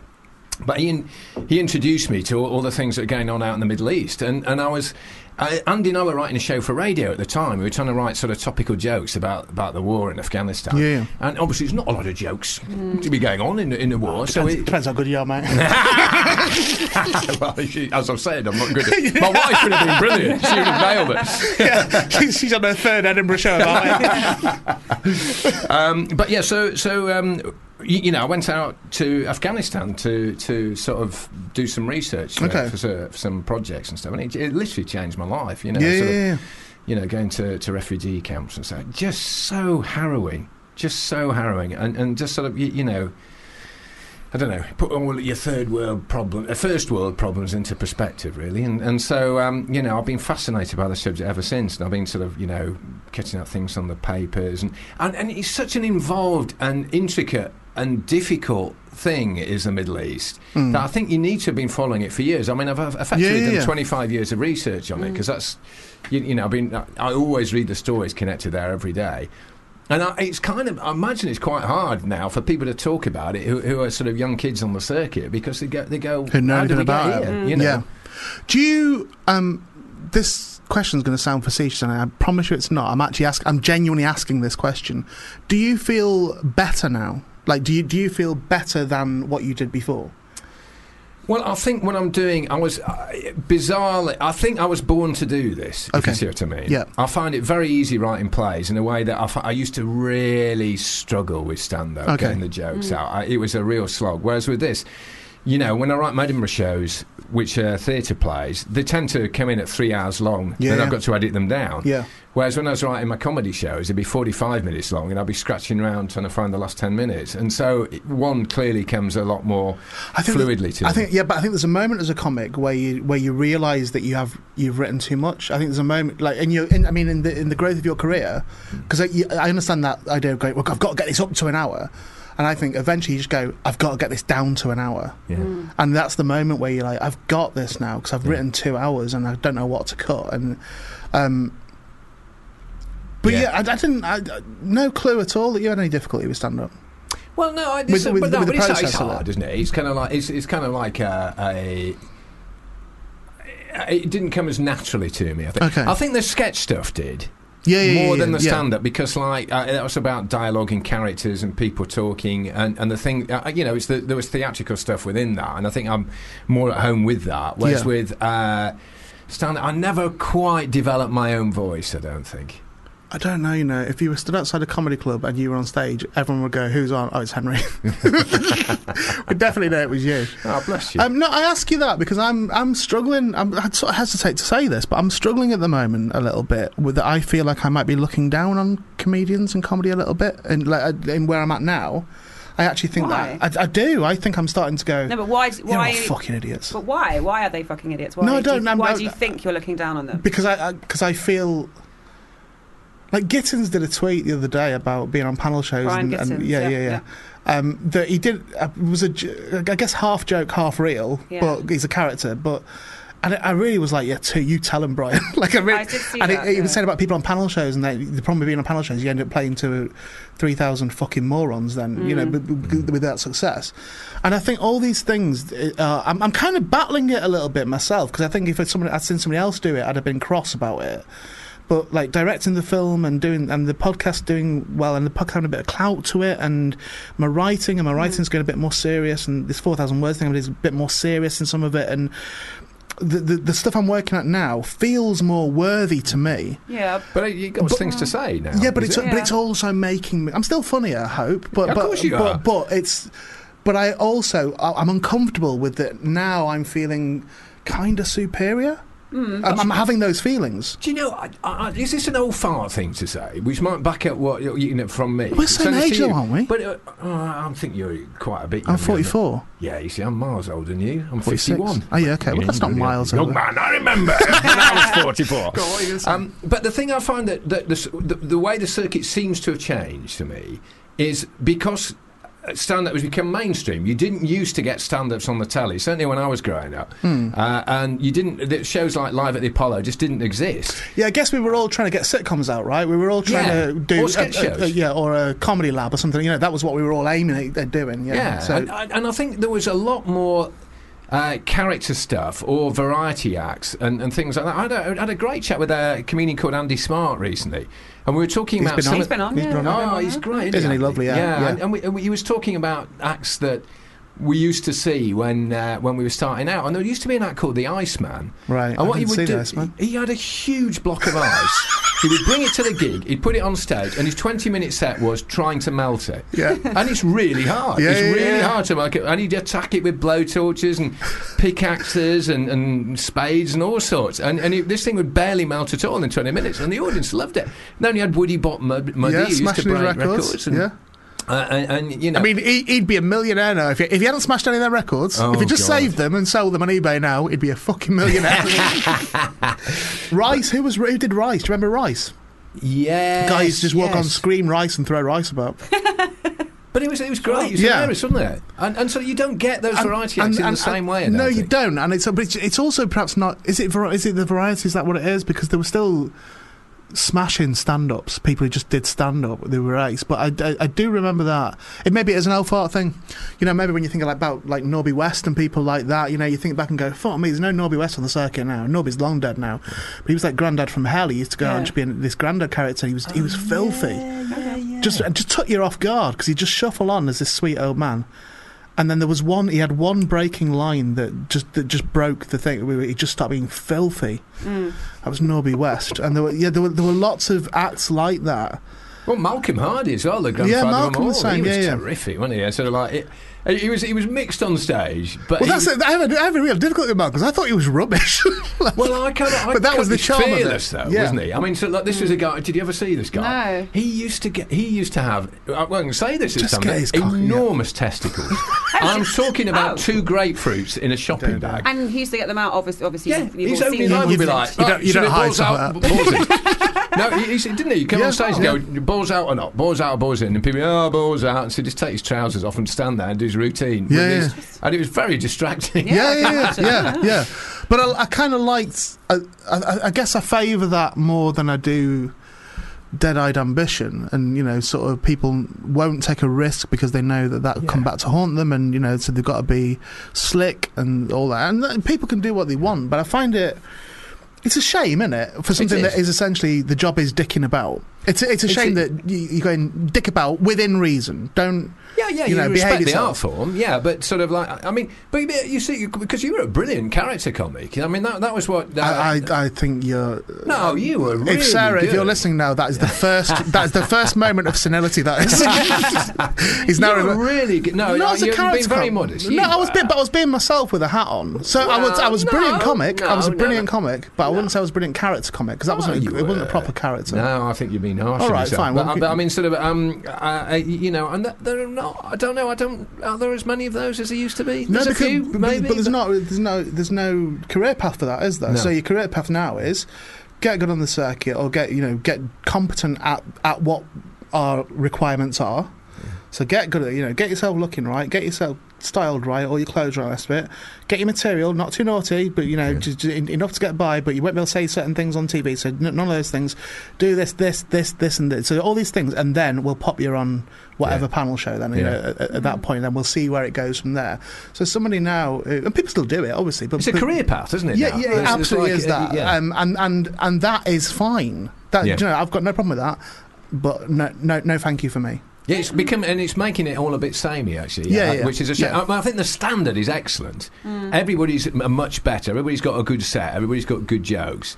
But is anyone exciting though? Is anyone like? Well, that's you know, what is the feel. excitement? Vegas is the excitement. You know, that sort of thing. Kitson, even I guess, you know, to a certain degree. Even though Daniel's pretty scripted, really, with his shows, but he's able to go off the cuff and all the rest of it. Yeah. But is that there now? Other than those people, other than Vegas and Kitson, are they? Well, there must be Are there new people. people doing that? Well, but are there though? Do you think someone like, it's not an overt character, but someone like Nick Howell when he goes on stage? Yeah. That's not what he's like off stage when he's all No, screaming. it's absolutely and not. But look at the issues that Nick has with gigs now. Right. So look at that. That 20 years ago, Nick Helm would have been Vegas. He would have been, Yeah. even though he's a very successful Nick, you know, and all the rest is, of it. yeah. But 20 years ago, he'd have been. Everyone had been saying you need to see him. Like he's amazing, and all the rest of it. And they'd be trying to work out how to get him on the telly. That's what'd be happening now. And they go, we can't put him on the telly. He becomes the legend of the circuit. No, it's not that Nick's underrated now at all. But 20 years ago, it would have been. The roof would have been off everywhere. Now, when Nick does gigs, people are coming to see it because they've seen Uncle or because they've seen something else on Countdown, all TV, that, yeah. something that is not what he does on stage. Right. They sit down and go, "What the fuck is this? Why is he screaming at us?" Which is ditto what happened with Vegas. Vegas did the adverts and all the rest of it, and suddenly he was no longer a loser because he clearly had money. So he'd done them adverts, they're worth a fortune. So people had a very, very different approach to him, and so he ended up dying at gigs, and not because he wanted to, which was normally the case with Johnny. I don't know. I find it, very sterile. But yeah, here's me and you talking about. So now we're proper writers. I know. And how sterile is that? Really, you know. Yeah. But I love Sam Simmons though. He does sort of character stuff, doesn't he? Yeah. He's really good. Yeah, maybe it is there, and we're just It seeing. is. Maybe Maybe it's it's McQueen, not he doing does it. that as well. Bitterness, who When does? Luke McQueen, when I've seen him do stuff, he does quite a performance when he does his shows. But in terms of going through onto TV and stuff like that, or into where you can tour and make money from touring, or whatever, I don't think TV should be the aim for anyone really. But yeah, I just wanted to say that because I've been struggling with that a little bit, feeling superior. Like I really have, and I've never struggled feeling superior before. Do you know what I find? Actually, one of the turning points for me as well is I'd be stood at the back watching gigs, and I'd start laughing at the feed lines. Because you see so many jokes that you can work out what the punchline's going to be in advance. But so what you laugh at, you think, oh, that's a good idea. Yeah. You know, and you can see where it's going to go, but you're laughing in the wrong place, and sort of the act thinks you're being subversive. Do you know what? In conclusion, Henry, I think what we have discovered today is we are just better than everyone else, and we are superior. I was right. Well, look, Angel is it's already started, right? Yes, yeah, it started on Monday. So it's at the Arcola Theatre. Was that? Ashwin Street. Yes. Oh yeah, on Ashwin. Oh yeah. Sorry, if you'd have said Ashwin Street, I'd have known which East one it was. London, isn't it? Dalston. It's Dalston Trent Junction. Dalston. And when do you run through to? 7th of October is what I've got here. October, yeah. Don't do Marvellous. Sundays though. No. We haven't hardly talked about it, have we? There's a way. No, but that will promote it well. Actually, well, trust me. The last thing you want. Well, I think we have talked about. We spoke about you going to. Are you sulking? Sorry? No, Are you I'm having really a sulk? excited. Are you not happy with it? Well, we'll give you I feel feedback like with form. mates, it's great. You're not happy with your... sorry. I'm sorry that the interview wasn't good enough for you. Your Royal Majesty. I'm going to start doing that with guests. A little exit when they exit. King Henry and Queen Sarah. What could we have done better, Henry? What could we have done better? No, it's me. I just rabbited on about comedy. It's I my do fault. apologise. I didn't do my job. It's Sorry, not can we your give fault. Henry You were the entertaining, money for his travel card? I do apologise for wasting your time. I'm sorry, everybody. No. The website's Arcola Theatre. That's ARCOLA theatre.com. You can find out all about that. But I'll vouch for Henry. Yeah, bless you. I'll vouch for him. Thanks for that. I mean, obviously, you've not heard today how good he is because he's not happy with the interview. But I'd love the interview. Yes, I've got to go and speak to RuPaul's Drag Race or someone now. That's the problem. Bianca. I should have been serious and went, well, the thing about my theatrical pieces, I should have been doing that, shouldn't I? It's been a pleasure, man. Honestly, it really has. And I'll see you again soon. Henry Naylor, ladies and gentlemen. Oh, why aren't they doing tomorrow's new dance steps the way they used to yesterday? If only the Greeks or the Turks would stop. I honestly cannot believe I'm coming out of Randy Newman. I'd bring the hammer down. Just keep it on in the background. It'll be a nice I'm little play. going to come back to that. Okay. I'm gonna Have you come just back to it. paused the song? I've paused the song Right. because I don't want to come out of Randy Newman Okay. for anything, okay? But I know that I've only got Bianca for a short time. Yes. So, Bianca, you there? Yes. How are you? I'm great. How are you? I'm all right, you know. We've just had a weird sort of like... I've just caught up with one of the guests I've not seen for like 15, 20 years. And it's been one of those weird... You know when you like bump into someone in the street you've not seen forever and you just have a really big catch-up straight away? Yes, indeed. So I'm coming straight out the back of that. Oh, no. Was it a good catch-up? Yeah, I think it was, you know. I think nice. it was. Yeah, I always liked him. He was a guy called Henry Nair. I always liked him, and I don't know why we lost. Well, we lost touch because he stopped doing comedy, so I didn't really see him so much anymore. But yeah, he's a serious writer now. And you've swapped emails, so you're all back in touch. That's nice. All back in touch. Well, that's good. Thanks for asking. It's always worse Bianca. when you run into them and you find out later that you owe them money. That's the worst. Well, never a borrower or a lender be, but also the situation there is you get away as quick as you possibly can. Right. Usually. Yes, you just keep running. What you want is for them to remember you owe them money when you've already said bye. Completely. When you've left them on their way. Completely. Yeah, absolutely. So, cards on the table for me. I know nothing about RuPaul's Drag Race. Right. Perfect. Nothing at all. Apart from it's immensely popular. I'll tell you what, I'm aware of that. I'll tell you what I do know, and I'm trying not to make this rub off on you, Bianca. Okay. Is that I know that I've been a bit pissed off today, like a little bit from when you were announced on this show. Twitter went a bit mad, didn't it? Twitter went a bit mental, and which is fine, and all credit to you and all the rest of it. But I came into Nat and said, I wish they'd make this much fucking noise when it's just me. Like, do you know what I mean? You've got to put a wig on for that. Yes, you got to put a wig on for that. That's going to make it exciting. But do you know what I mean, though? Do you know what I mean? Like, sort of like these supposed fans suddenly kick into gear because someone else is on your show. Pity. That's what happens. Please, though, Bianca, I have to get you to do this. One of the biggest fans of you ever is a young guy called Connor Wallace. So if you could just do, and this is going to make his life, if you just say a little hello and hi to Connor. Okay, you want to do it now? Yeah, please. Tell Connor that you hate him. No, don't. Or do whatever you like. Actually, I've done my job. I just said I'd ask you. Tell him you hate. How old is Connor? Oh, he's about 8. Do you know what? Do you know what? That's a very important point. That's a very important point because Connor's been a fan of mine now for. Can we shut the doors? Connor's been a fan of mine now for I reckon getting on for 10 years. Oh wow! Right, he's a gay lad. He's been out maybe 5 years, something like that. Yeah. Okay. And I had so I think now he's like 19, 20, something like that. So he was listening to my... Okay, that always makes me nervous because if they say they're 8, because you know me, I'll start cursing. I know. So old, or look, and that always makes me very scared. So if he's old enough to take it, okay, that's good. He is old enough to take it. I would argue it's Connor's fault.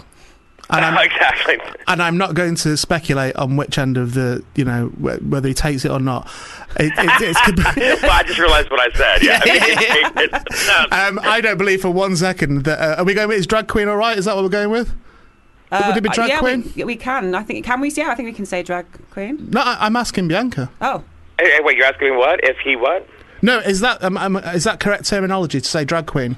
Oh, sure. Oh, my God, okay, yeah. fine. So I would say that I don't believe for 1 second that a drag queen didn't know what they were saying.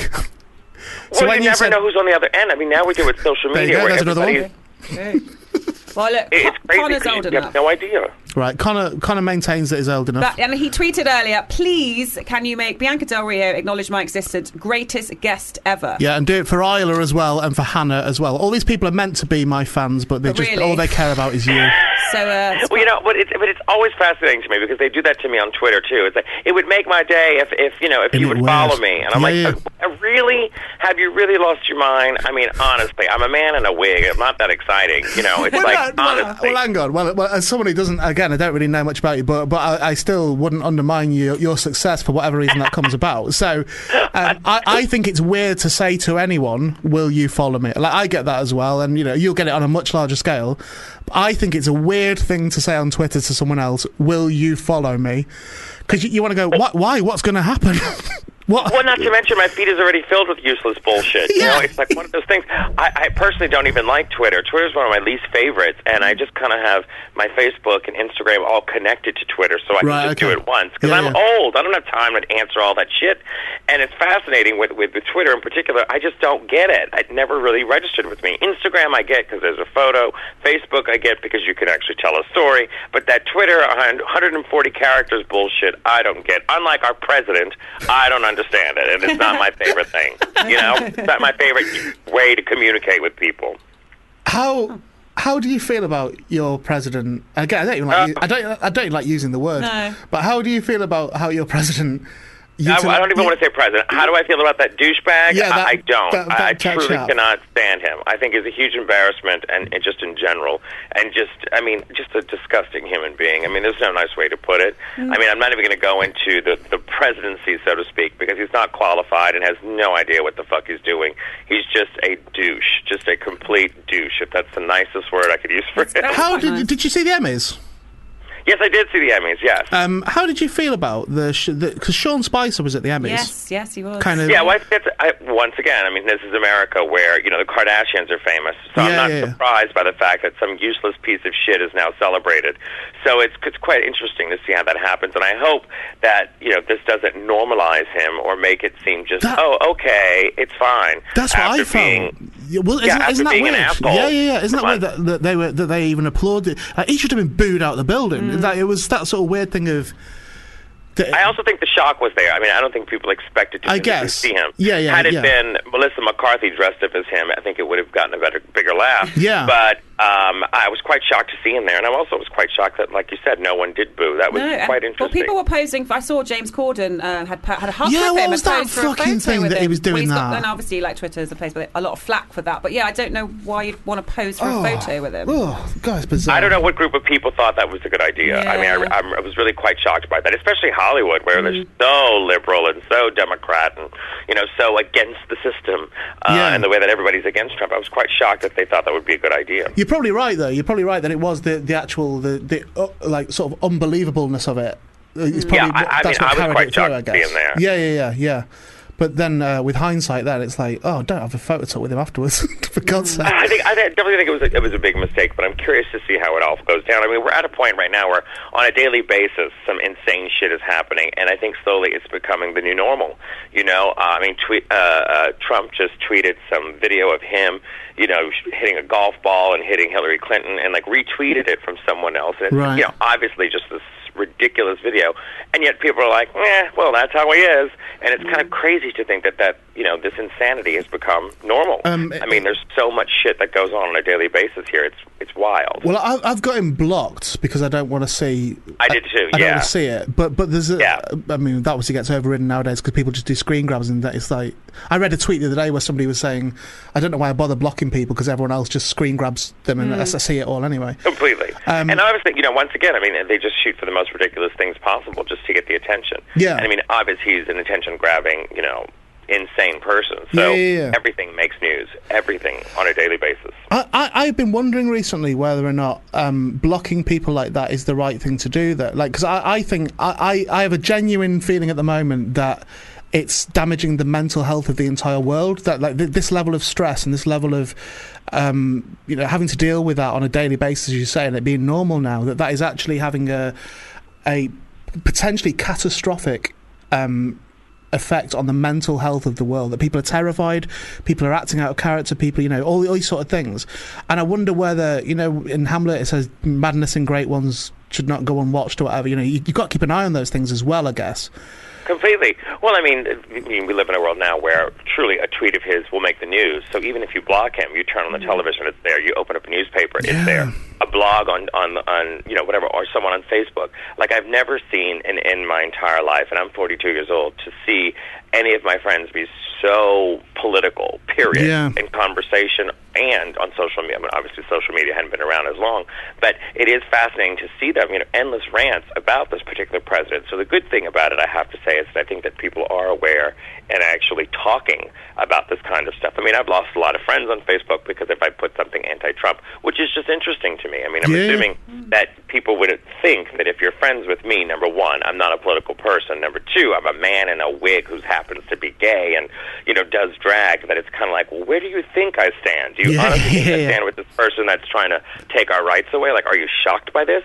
But then it's also shown a lot of people's true colors. It shows people that, hate Hillary Clinton, and I'm not saying she was the best candidate, but it's fascinating how, they didn't want to vote for a white woman.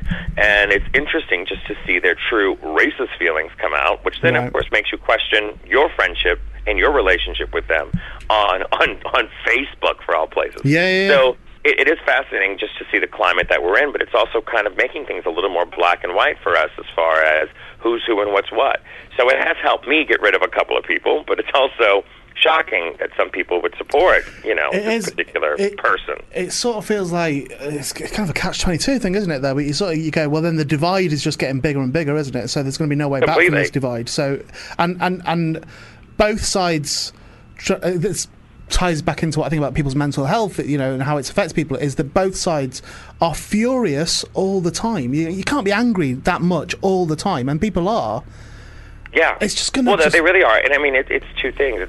There's the people that support him no matter what he does, which is quite fascinating. I mean, he could do no wrong in some people's eyes, and they just want to go with the fact that, yes, he's right, because they don't want to be wrong. Yeah. And they don't want to admit that they've made a mistake. I mean, and truthfully, it's like, yes, I understand that maybe they were tired of politicians and maybe they thought the system was fucked, so what they wanted to do was to shake things up by having this, reality star come in there.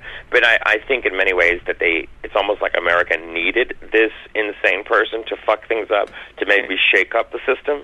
I mean, only good can come from this, because it can't get any worse. If there's a way back, I agree. But if there's no way back, at what point are we past the point of no return? I'm very aware, by the way, that this isn't what you came on to talk about. No, it's fine, though. No, but it is fascinating to me, because a lot of people have been asking me about it, and usually it's just a quick question like, what do you think of him, or what do you think of him? I mean, obviously, I think he's gross. I hate his face. I don't even want to look at him.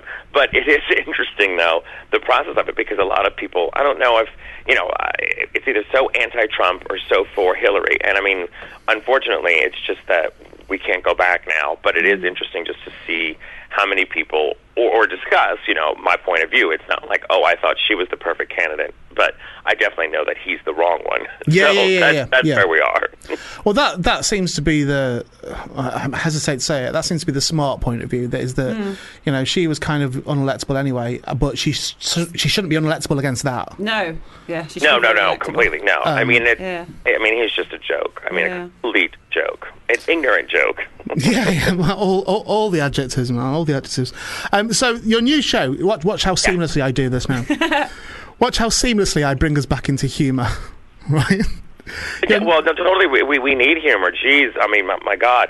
And I mean, there's so much to talk about. And people often ask me if I do discuss politics in my show, and I try not to, because you never really know who's out there. In the audience, there might be some self-respected gay Republican who thinks Trump's wonderful. So I don't like to go there. I'd rather offend him someplace else.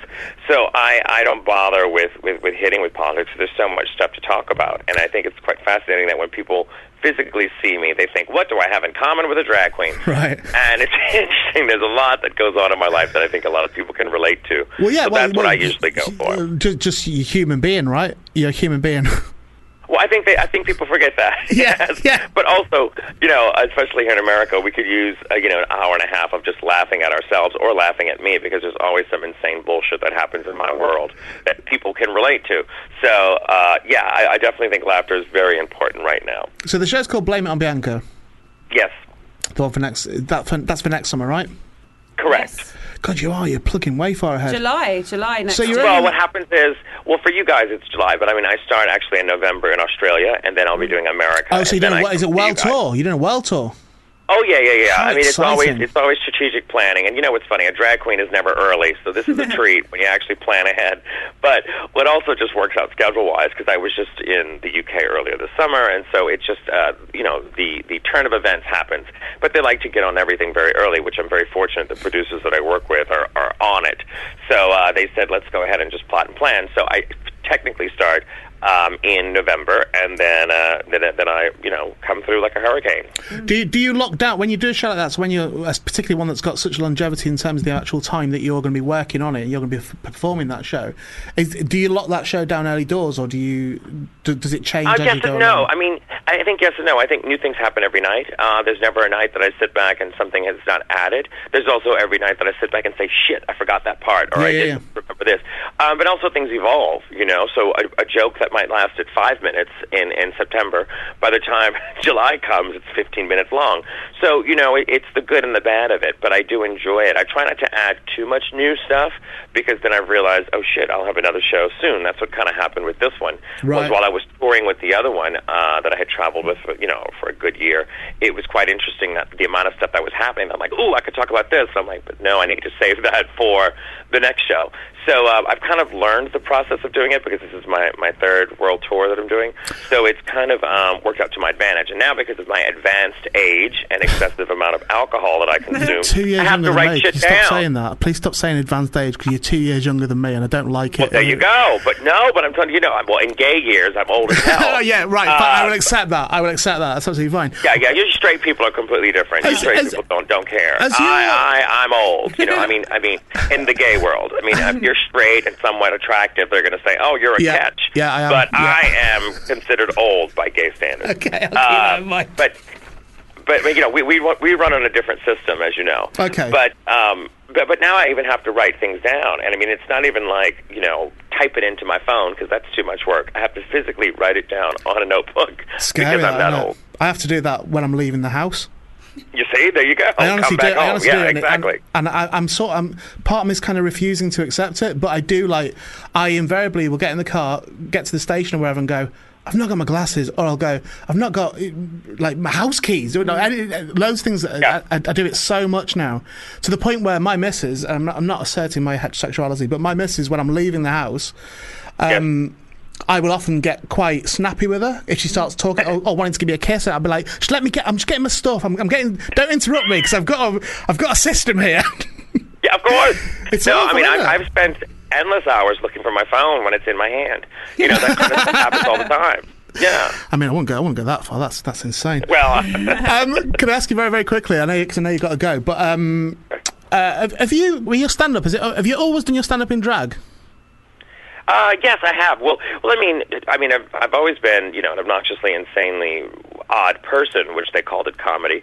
But I think with Drag Race in particular, you know, the show that you have not seen, it basically is what exposed me to the world, was in drag. So, I mean, they kind of liked the fanfare of it. But I'm not opposed to doing it out of drag.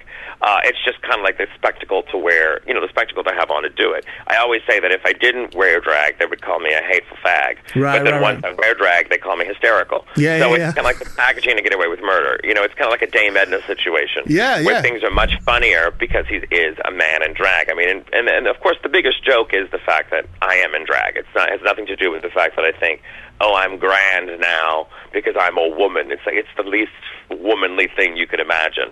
It's definitely more rodeo clown. So doing like, presuming that RuPaul's thing is it's a competition, right? Is that what it is? It's correct. Yeah. So as someone as a seasoned performer, so as well, speaking to Roy now. Yes.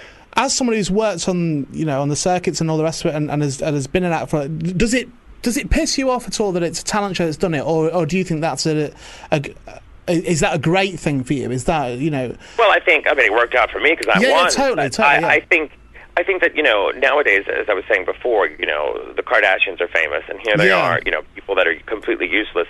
But the opportunity was there, and I think that if you have any ounce of talent, it can showcase you in some kind of way. And for me, I think the advantage of being in the business for so many years was that I knew to appreciate this golden opportunity. Right. Because before, you know, I was working in bars and clubs and doing, you know, local events. So this kind of gave me world exposure, which despite whatever was going to happen, whether I won or not, I was going to take advantage of this opportunity to roll with it, because I knew that I wasn't going to do drag in particular for the rest of my life. Right. So you just had to take the opportunity and run. And I think that nowadays a lot of the younger drag queens in particular just think, oh, now that I'm on this television show, that I'm famous and I'm set. And I have to say that I've worked harder now than I've ever worked. Because it's a lot more involved and more eyes are on you. But I also realize it is a business, and drag is my job, not my identity. But to some people, that's all they know. You know, to some people, this is their first exposure to drag. So it's quite interesting, and you do get backed into a corner sometimes with some people. You do want to strangle some people on social media because of their ignorance. But in fairness, it's like, you know, I didn't have Twitter or Instagram prior to this, so it's quite fascinating just to see. the amount of people that that I've racked up, or some people that know me. It's quite shocking. Okay. I don't have a judgment call to make on it in terms of I got a bit pissed off. Not pissed off. That's too strong. When Tapeface was in America's Got Talent, it kind of bothered me a little bit. I was just kind of as a mate as well. And it just sort of. I was like, oh no, I don't like that. I don't like, because it just seems like, because he's just. I felt you're better than that. You're better. You're an artist. Well, yes, but no. I mean, I think this is also the thing too. I mean, there's a way. I mean, frankly, how often nowadays does someone walk into a bar, see someone that they think is somewhat talented, and offer them a job? Absolutely, yeah, absolutely. And it's kind of like, this is the process, this is how things work now. Yeah. And I mean, I think there's a point when maybe somebody, it's like either you're on your way up, you're a nobody who has the opportunity to become a star, or you're on one of those shows where you're on your way down, and it kind of gives this resurgence to your career. I mean, I think that's really kind of how it works now. Yeah. I mean, even if you look at something like Broadway, for instance, I mean, they're not taking a nobody and making them into a star. Now you have to be a star to be put on Broadway. So it's all about money, and it's quite interesting how it all works out, that they're not going to take a risk. So it's I mean, in my experiences, I've sat back and thought, well, what do I have to lose? I could go on here and it could be a nightmare, but then I thought, what are the positives? Never did I think it was going to be this globally interesting to travel the world, to be in Australia, to be in Brazil, to be in the UK. I didn't expect that. But I also think that's a test to where if you have something to offer, then people will be interested in seeing you. And not everybody on TV is meant for that. Especially this particular competition, it's quite grueling, and and as the word I would use would be mind-fucking at times, because they want to make good television. Okay. So that's not made for everybody. It's definitely the drag Olympics, I would say. Right. Okay. So.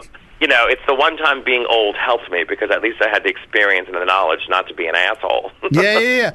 Well, I guess even when you were talking there, I was thinking, well, what is my issue with all them things? And I think my issue with things like America's Got Talent and the Britain's Got Talent and all that sort of thing is I think my issue is the judges. I think that's my issue. Okay. And then I thought, well, if RuPaul's judging that thing, then I guess RuPaul, regardless of what people think about RuPaul certainly brought drag hugely into the mainstream in the 90s, and it became a much more known about artistic form, I guess. So RuPaul, I guess, is pretty well sat to be judging that, but I don't think Simon Cowell's well suited to be judging Tapeface. Well, but you also, that's where the television aspect comes in. Someone's got to be an asshole to make it somewhat interesting. But also think that as a person, I signed myself up for this, so I put myself in this situation. So if I choose to hear what they have to say, it doesn't necessarily mean I have to believe it. Yeah. And I definitely wasn't going to play into the game of arguing with people. I just went, where inside my brain was going, fuck off. But you also realize that they're trying to get you, to provoke you to create that madness for television, which I knew better than to fall into that trap. Right, got you. Absolutely got you. So you just kind of, I always say, consider the source. If it's some random person who thinks they know, great, then you do it. Prove me wrong. Smashing. All right, well, look, I'm going to let you go because I know you got a busy day and stuff. Do you know what? No one's told me at any point if I'm speaking to Bianca or Roy. Well, I'm not in drag right now. It's 7 a.m. here in Los Angeles. So I'm speaking to the only time you would catch me in drag this early in the morning is if I was just coming back from a bar. So no, and it's happened. But no, today I am actually Roy in Bianca mindset, but completely still in my pajamas. Well, Roy, what I'm going to decide in my head is that because you just said it's 7 a.m. there, is that we have woken up together, but I've been awake for a while. Oh, that's good. No, well, I'm glad we're here together. Yes. Yeah. Nothing better than waking up with the drag queen. Well, the tour is UK. The tour for the UK. So the tour's worldwide, but in the UK it starts on the 19th of July next year. You start in Liverpool. You go to Glasgow, Edinburgh, Manchester, Newcastle, London, Brighton, Birmingham, Cardiff, Belfast, Dublin. I was going to read Connor, Isla, and Hannah because they're the three names that I've written down underneath it. I forgot about them. Oh yeah, you didn't say that. Yeah, we didn't say. So you can. Oh, I have to say that. Well, hi Connor. Thank you for being a big fan. I appreciate it. And say, you know what's going to happen. Every interview I do, someone's going to keep calling in and saying, "Oh, my name is this. Please say hello." So I say hello to everyone and thank everybody for this. No, support. Come on, do them. We've got Isla as well. There's only one more. Go on, Isla. There's going to be more. God, here we go. Go on, do Isla now. Oh. Wait, who's the other one? Right, Isla. Isla. Hi, Isla. Thank you for being a huge fan. I appreciate it. Now I reached out to you. Thank you. Right, last one, Hannah. Oh, Hannah. And you've got to do Hannah well because she's meant to. You're wearing me out. Thanks a lot, Hannah. Pain in the ass. Who else? That'll do for now. That'll absolutely do. Yeah. Hey, look, I'm sure we forgot someone, but honestly, I was dreading speaking to you. Oh, good. I really was. No, do you know what? Mainly because I'm not researched, so mainly because I didn't know anything about it and stuff. So basically, you weren't doing your job. Okay, I understand. I get it. I don't consider that my job, though. It's not. You're supposed to be given all the information. Well, if you would have given the information, you probably wouldn't have read it anyway. Now you can go back and research it, and you probably enjoy it. Right. It's not going to make you gay to watch the show, but it is quite fascinating. You've clearly, in the process of this last minute or so, gone and put the wig on. If you'll just wait for a second, what I'm saying to you is would you not say that we've had a more interesting chat than a regular interview because I didn't know anything about you? Yeah, it was totally fine. I do appreciate it. No, frankly, fine. I like it when people ask questions. It wasn't good. This is 2 guests in a row. It was fine, was it? I'm glad it was fine. I'm glad it was fine for you. Maybe we'll try and make it brilliant next time. Well, I didn't say brilliant, but I usually get stuck. I usually get stuck talking to people that ask me the same question, so it was nice and refreshing to have different questions. I do appreciate. Nice. Right, so I've got fine and refreshing. Fine and refreshing, that's okay. Yeah, fine. What do you want from me? It's 7 a.m. over here. I haven't had coffee yet. I don't want anything. Do you know what I'm going to do? I'm going to go back in the other room. I'm going to put my jeans back on. I'm going to leave this apartment. I can't. There you go. I can't even believe that I did this. I'm both appalled at myself, not as a judgment on you. I'm appalled at myself of being lulled into this situation, thinking that there was something special going on here. When quite frankly, let's face it, it's the only time you had anybody on Twitter actually excited that you had a show. So come on, be fair. Yeah, and do you know what? Fuck you for that. Fuck you for that completely. Cheers for talking to us. Thanks, Bianca. Good luck with the tour. I'll speak again. Thank you. Bye-bye. Okay, bye-bye. Bye. So quick there, woolly back to Randy Newman. Woolly head.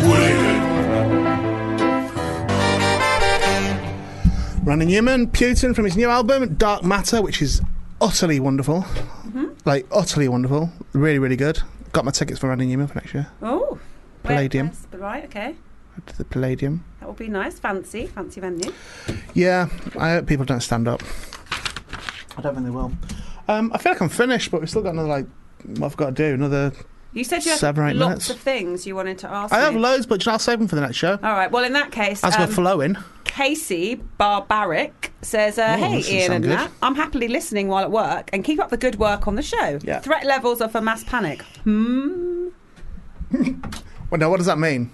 I don't know. I read that as that they're questioning what my assessment of the situation. Yeah. I don't believe that I said that they're trying to get mass panic. I think... I'm pretty sure I didn't say that, but I mean they want people scared. If people are scared, you can do. If you're ruling a people that are scared, you can do anything with them because all you need to do is say it's because of that. So all you need to do. So if you go, for example, Brexit. If you stir up enough emotion about terrorism and enough emotion about people of a certain colour or a certain religious group, if you can do that, and how you do that is by going, there is something to be worried about. That's what the threat level is. The threat level is saying there is something to be worried about. But there always is, isn't there? Of course there is, from every religion, right? But if you can get people into that mindset and you can cultivate a society that feels that, when you then go, hey, we are going to come out of the European Union, and here's the thing that we're going to do as well. We're going to control the borders. And remember what we said to you before about how there's too many of them over here?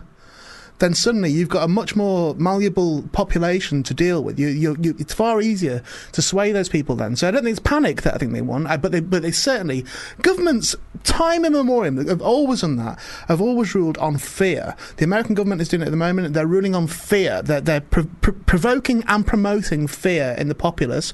This goes back to George Bush and way beyond that, but in our lifetimes, goes back to Bush saying, if you're not with us, you're against us. There's all that sort of shit, all that sort of emotive language and stuff. It promotes fear in a populace, and when the populace is fearful and scared, you can get them to do and vote for anything, anything at all. So threat levels are for mass panic. It's kind of what I'm saying, but not panic. Fear. It's getting a populace terrified. There is no reason at all to tell the general public what the terror threat levels are. There is no reason at all other than to promote fear. Yeah. Next. That's done. Unfortunately, Joe is out of time. So he says, I'm not a fan of Bianca. Can I get a call out? Absolutely not. No. Sarah Jo. Oh, that would have been good. Well, it's too late. It was too late. Bianca did them. I didn't see it. That would have been good. No, I think it just came in as he was wrapping up. But also, he says he should have said he doesn't think the system makes any sense. It's just the way that made most sense to him. What did Joe? I forget what Joe said. He said something before, didn't he? I can't remember. Oh, yeah. Said something, didn't he? Yeah. Oh, that's what he said. I always thought it was because when it's low, it's a sense of relief, and when it's high, it looks like they're doing something. No, I hear what you're saying, but I think, maybe these things just need sort of slightly questioning, maybe, and just like, why are you telling me that? What's the reason for you telling me that? I don't understand why you're telling me that. And then if you get a bit of a cynical head on you, you'll go, oh, that's why you're telling me that. Yeah. I've got some numbers to give you, if that's all right, Nat. Phone numbers? Yeah. I'll tell you what I was going to do. Yeah? I don't know if you want me to do this or not, but I was going to do a big reveal today. This is quite a cool... Also, what happened to the Erasure news, please? I'll tell you in a minute. Okay. I'll write that down so we don't forget that. Erasure. I've just got the theme tune through for my new podcast. Oh, okay. 4,000 words, and it's never been heard anywhere. Okay. I've got it here if you want me to play it. I would like you to play it. Do you want to hear it? Yeah, please. I think it's Thomas van der Rey who does all our music. And all the podcast music and stuff. And I think this is gorgeous. So I think this will tell you... This gives you enough about what... Because I've not said what 4,000 words is about at all. I've just said it's going to be 4,000 word stories that I'll narrate. That's it. I've not said what the mood of the stories will be, whether it be comedy or whatever, but I think this pretty much sums it up. Okay. Do you want to hear it, genuinely? Yes, please, I do. Okay, you ready? Yes.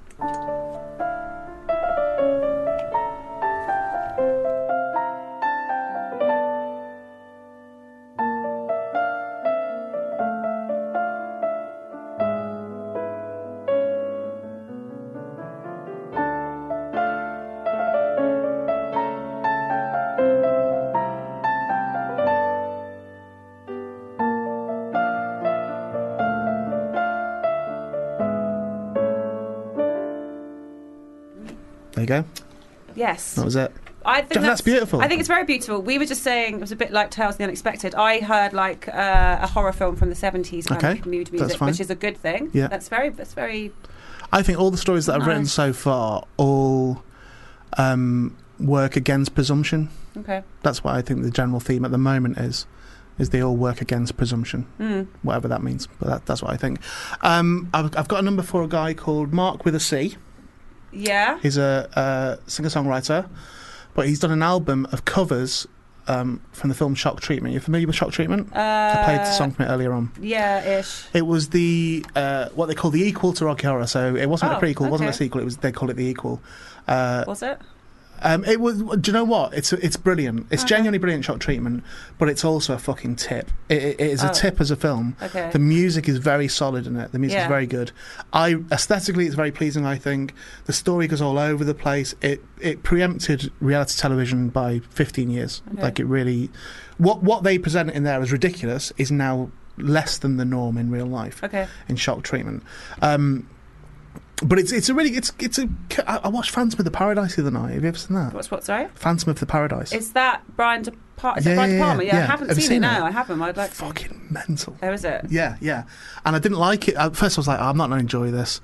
And then as it went on, I was like, by the end of it, I bought the soundtrack. I was like, I love this film. This is amazing. Where did you watch it? I bought it. I bought it on Blu-ray. Arrow had released it on Blu-ray. So that came about because Arrow released Shock Treatment on Blu-ray. Last week, somebody tweeted me about it. I didn't even know it was coming out. I bought that, watched that again. Mark with a C is featured on the Blu-ray. Some of his songs that he recorded as just demos years ago, and now he's got a full album coming out of Shock Treatment covers. I spoke to him the other day. I'd quite like to have him on the show. That's what I'm saying. But he's in Florida, so he'd better be a phoner. Well, I was going to say maybe give him his off air, not on air. Yeah, no, I'll do it. Yeah, I'll do it off air. Also, he's got no power at the moment as well. Why? Right. Florida. There's electricity. I see what you mean. Yeah. He's complete. It's futile. This boy. Who else? You said numbers. Who else you got? Gittins is the other one. I like him for later. You can't do it tonight. 2 weeks. 2 weeks today. Gittins. Okay. There was someone else. I'll remember in a minute. I was going to say something. I don't remember who it was. Erasure.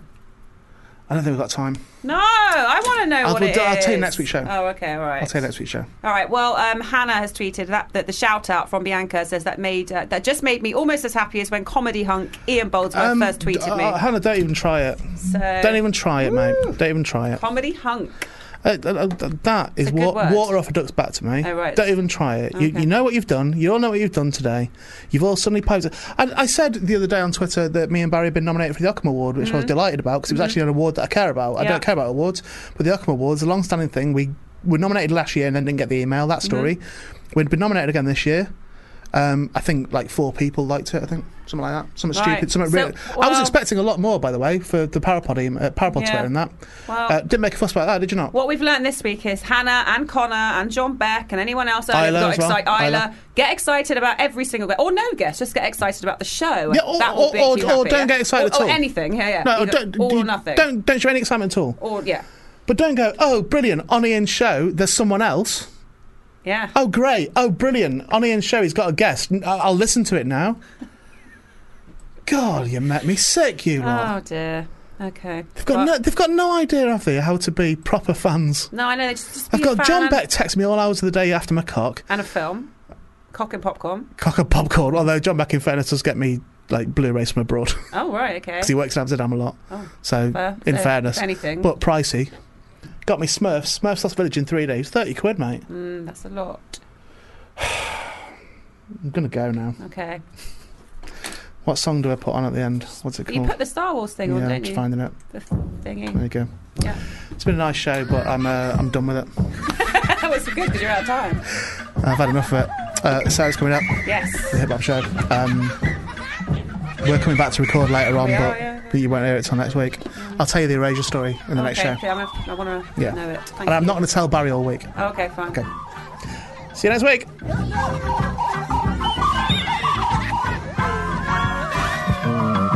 If you enjoyed this podcast, please don't forget to rate and review us on iTunes.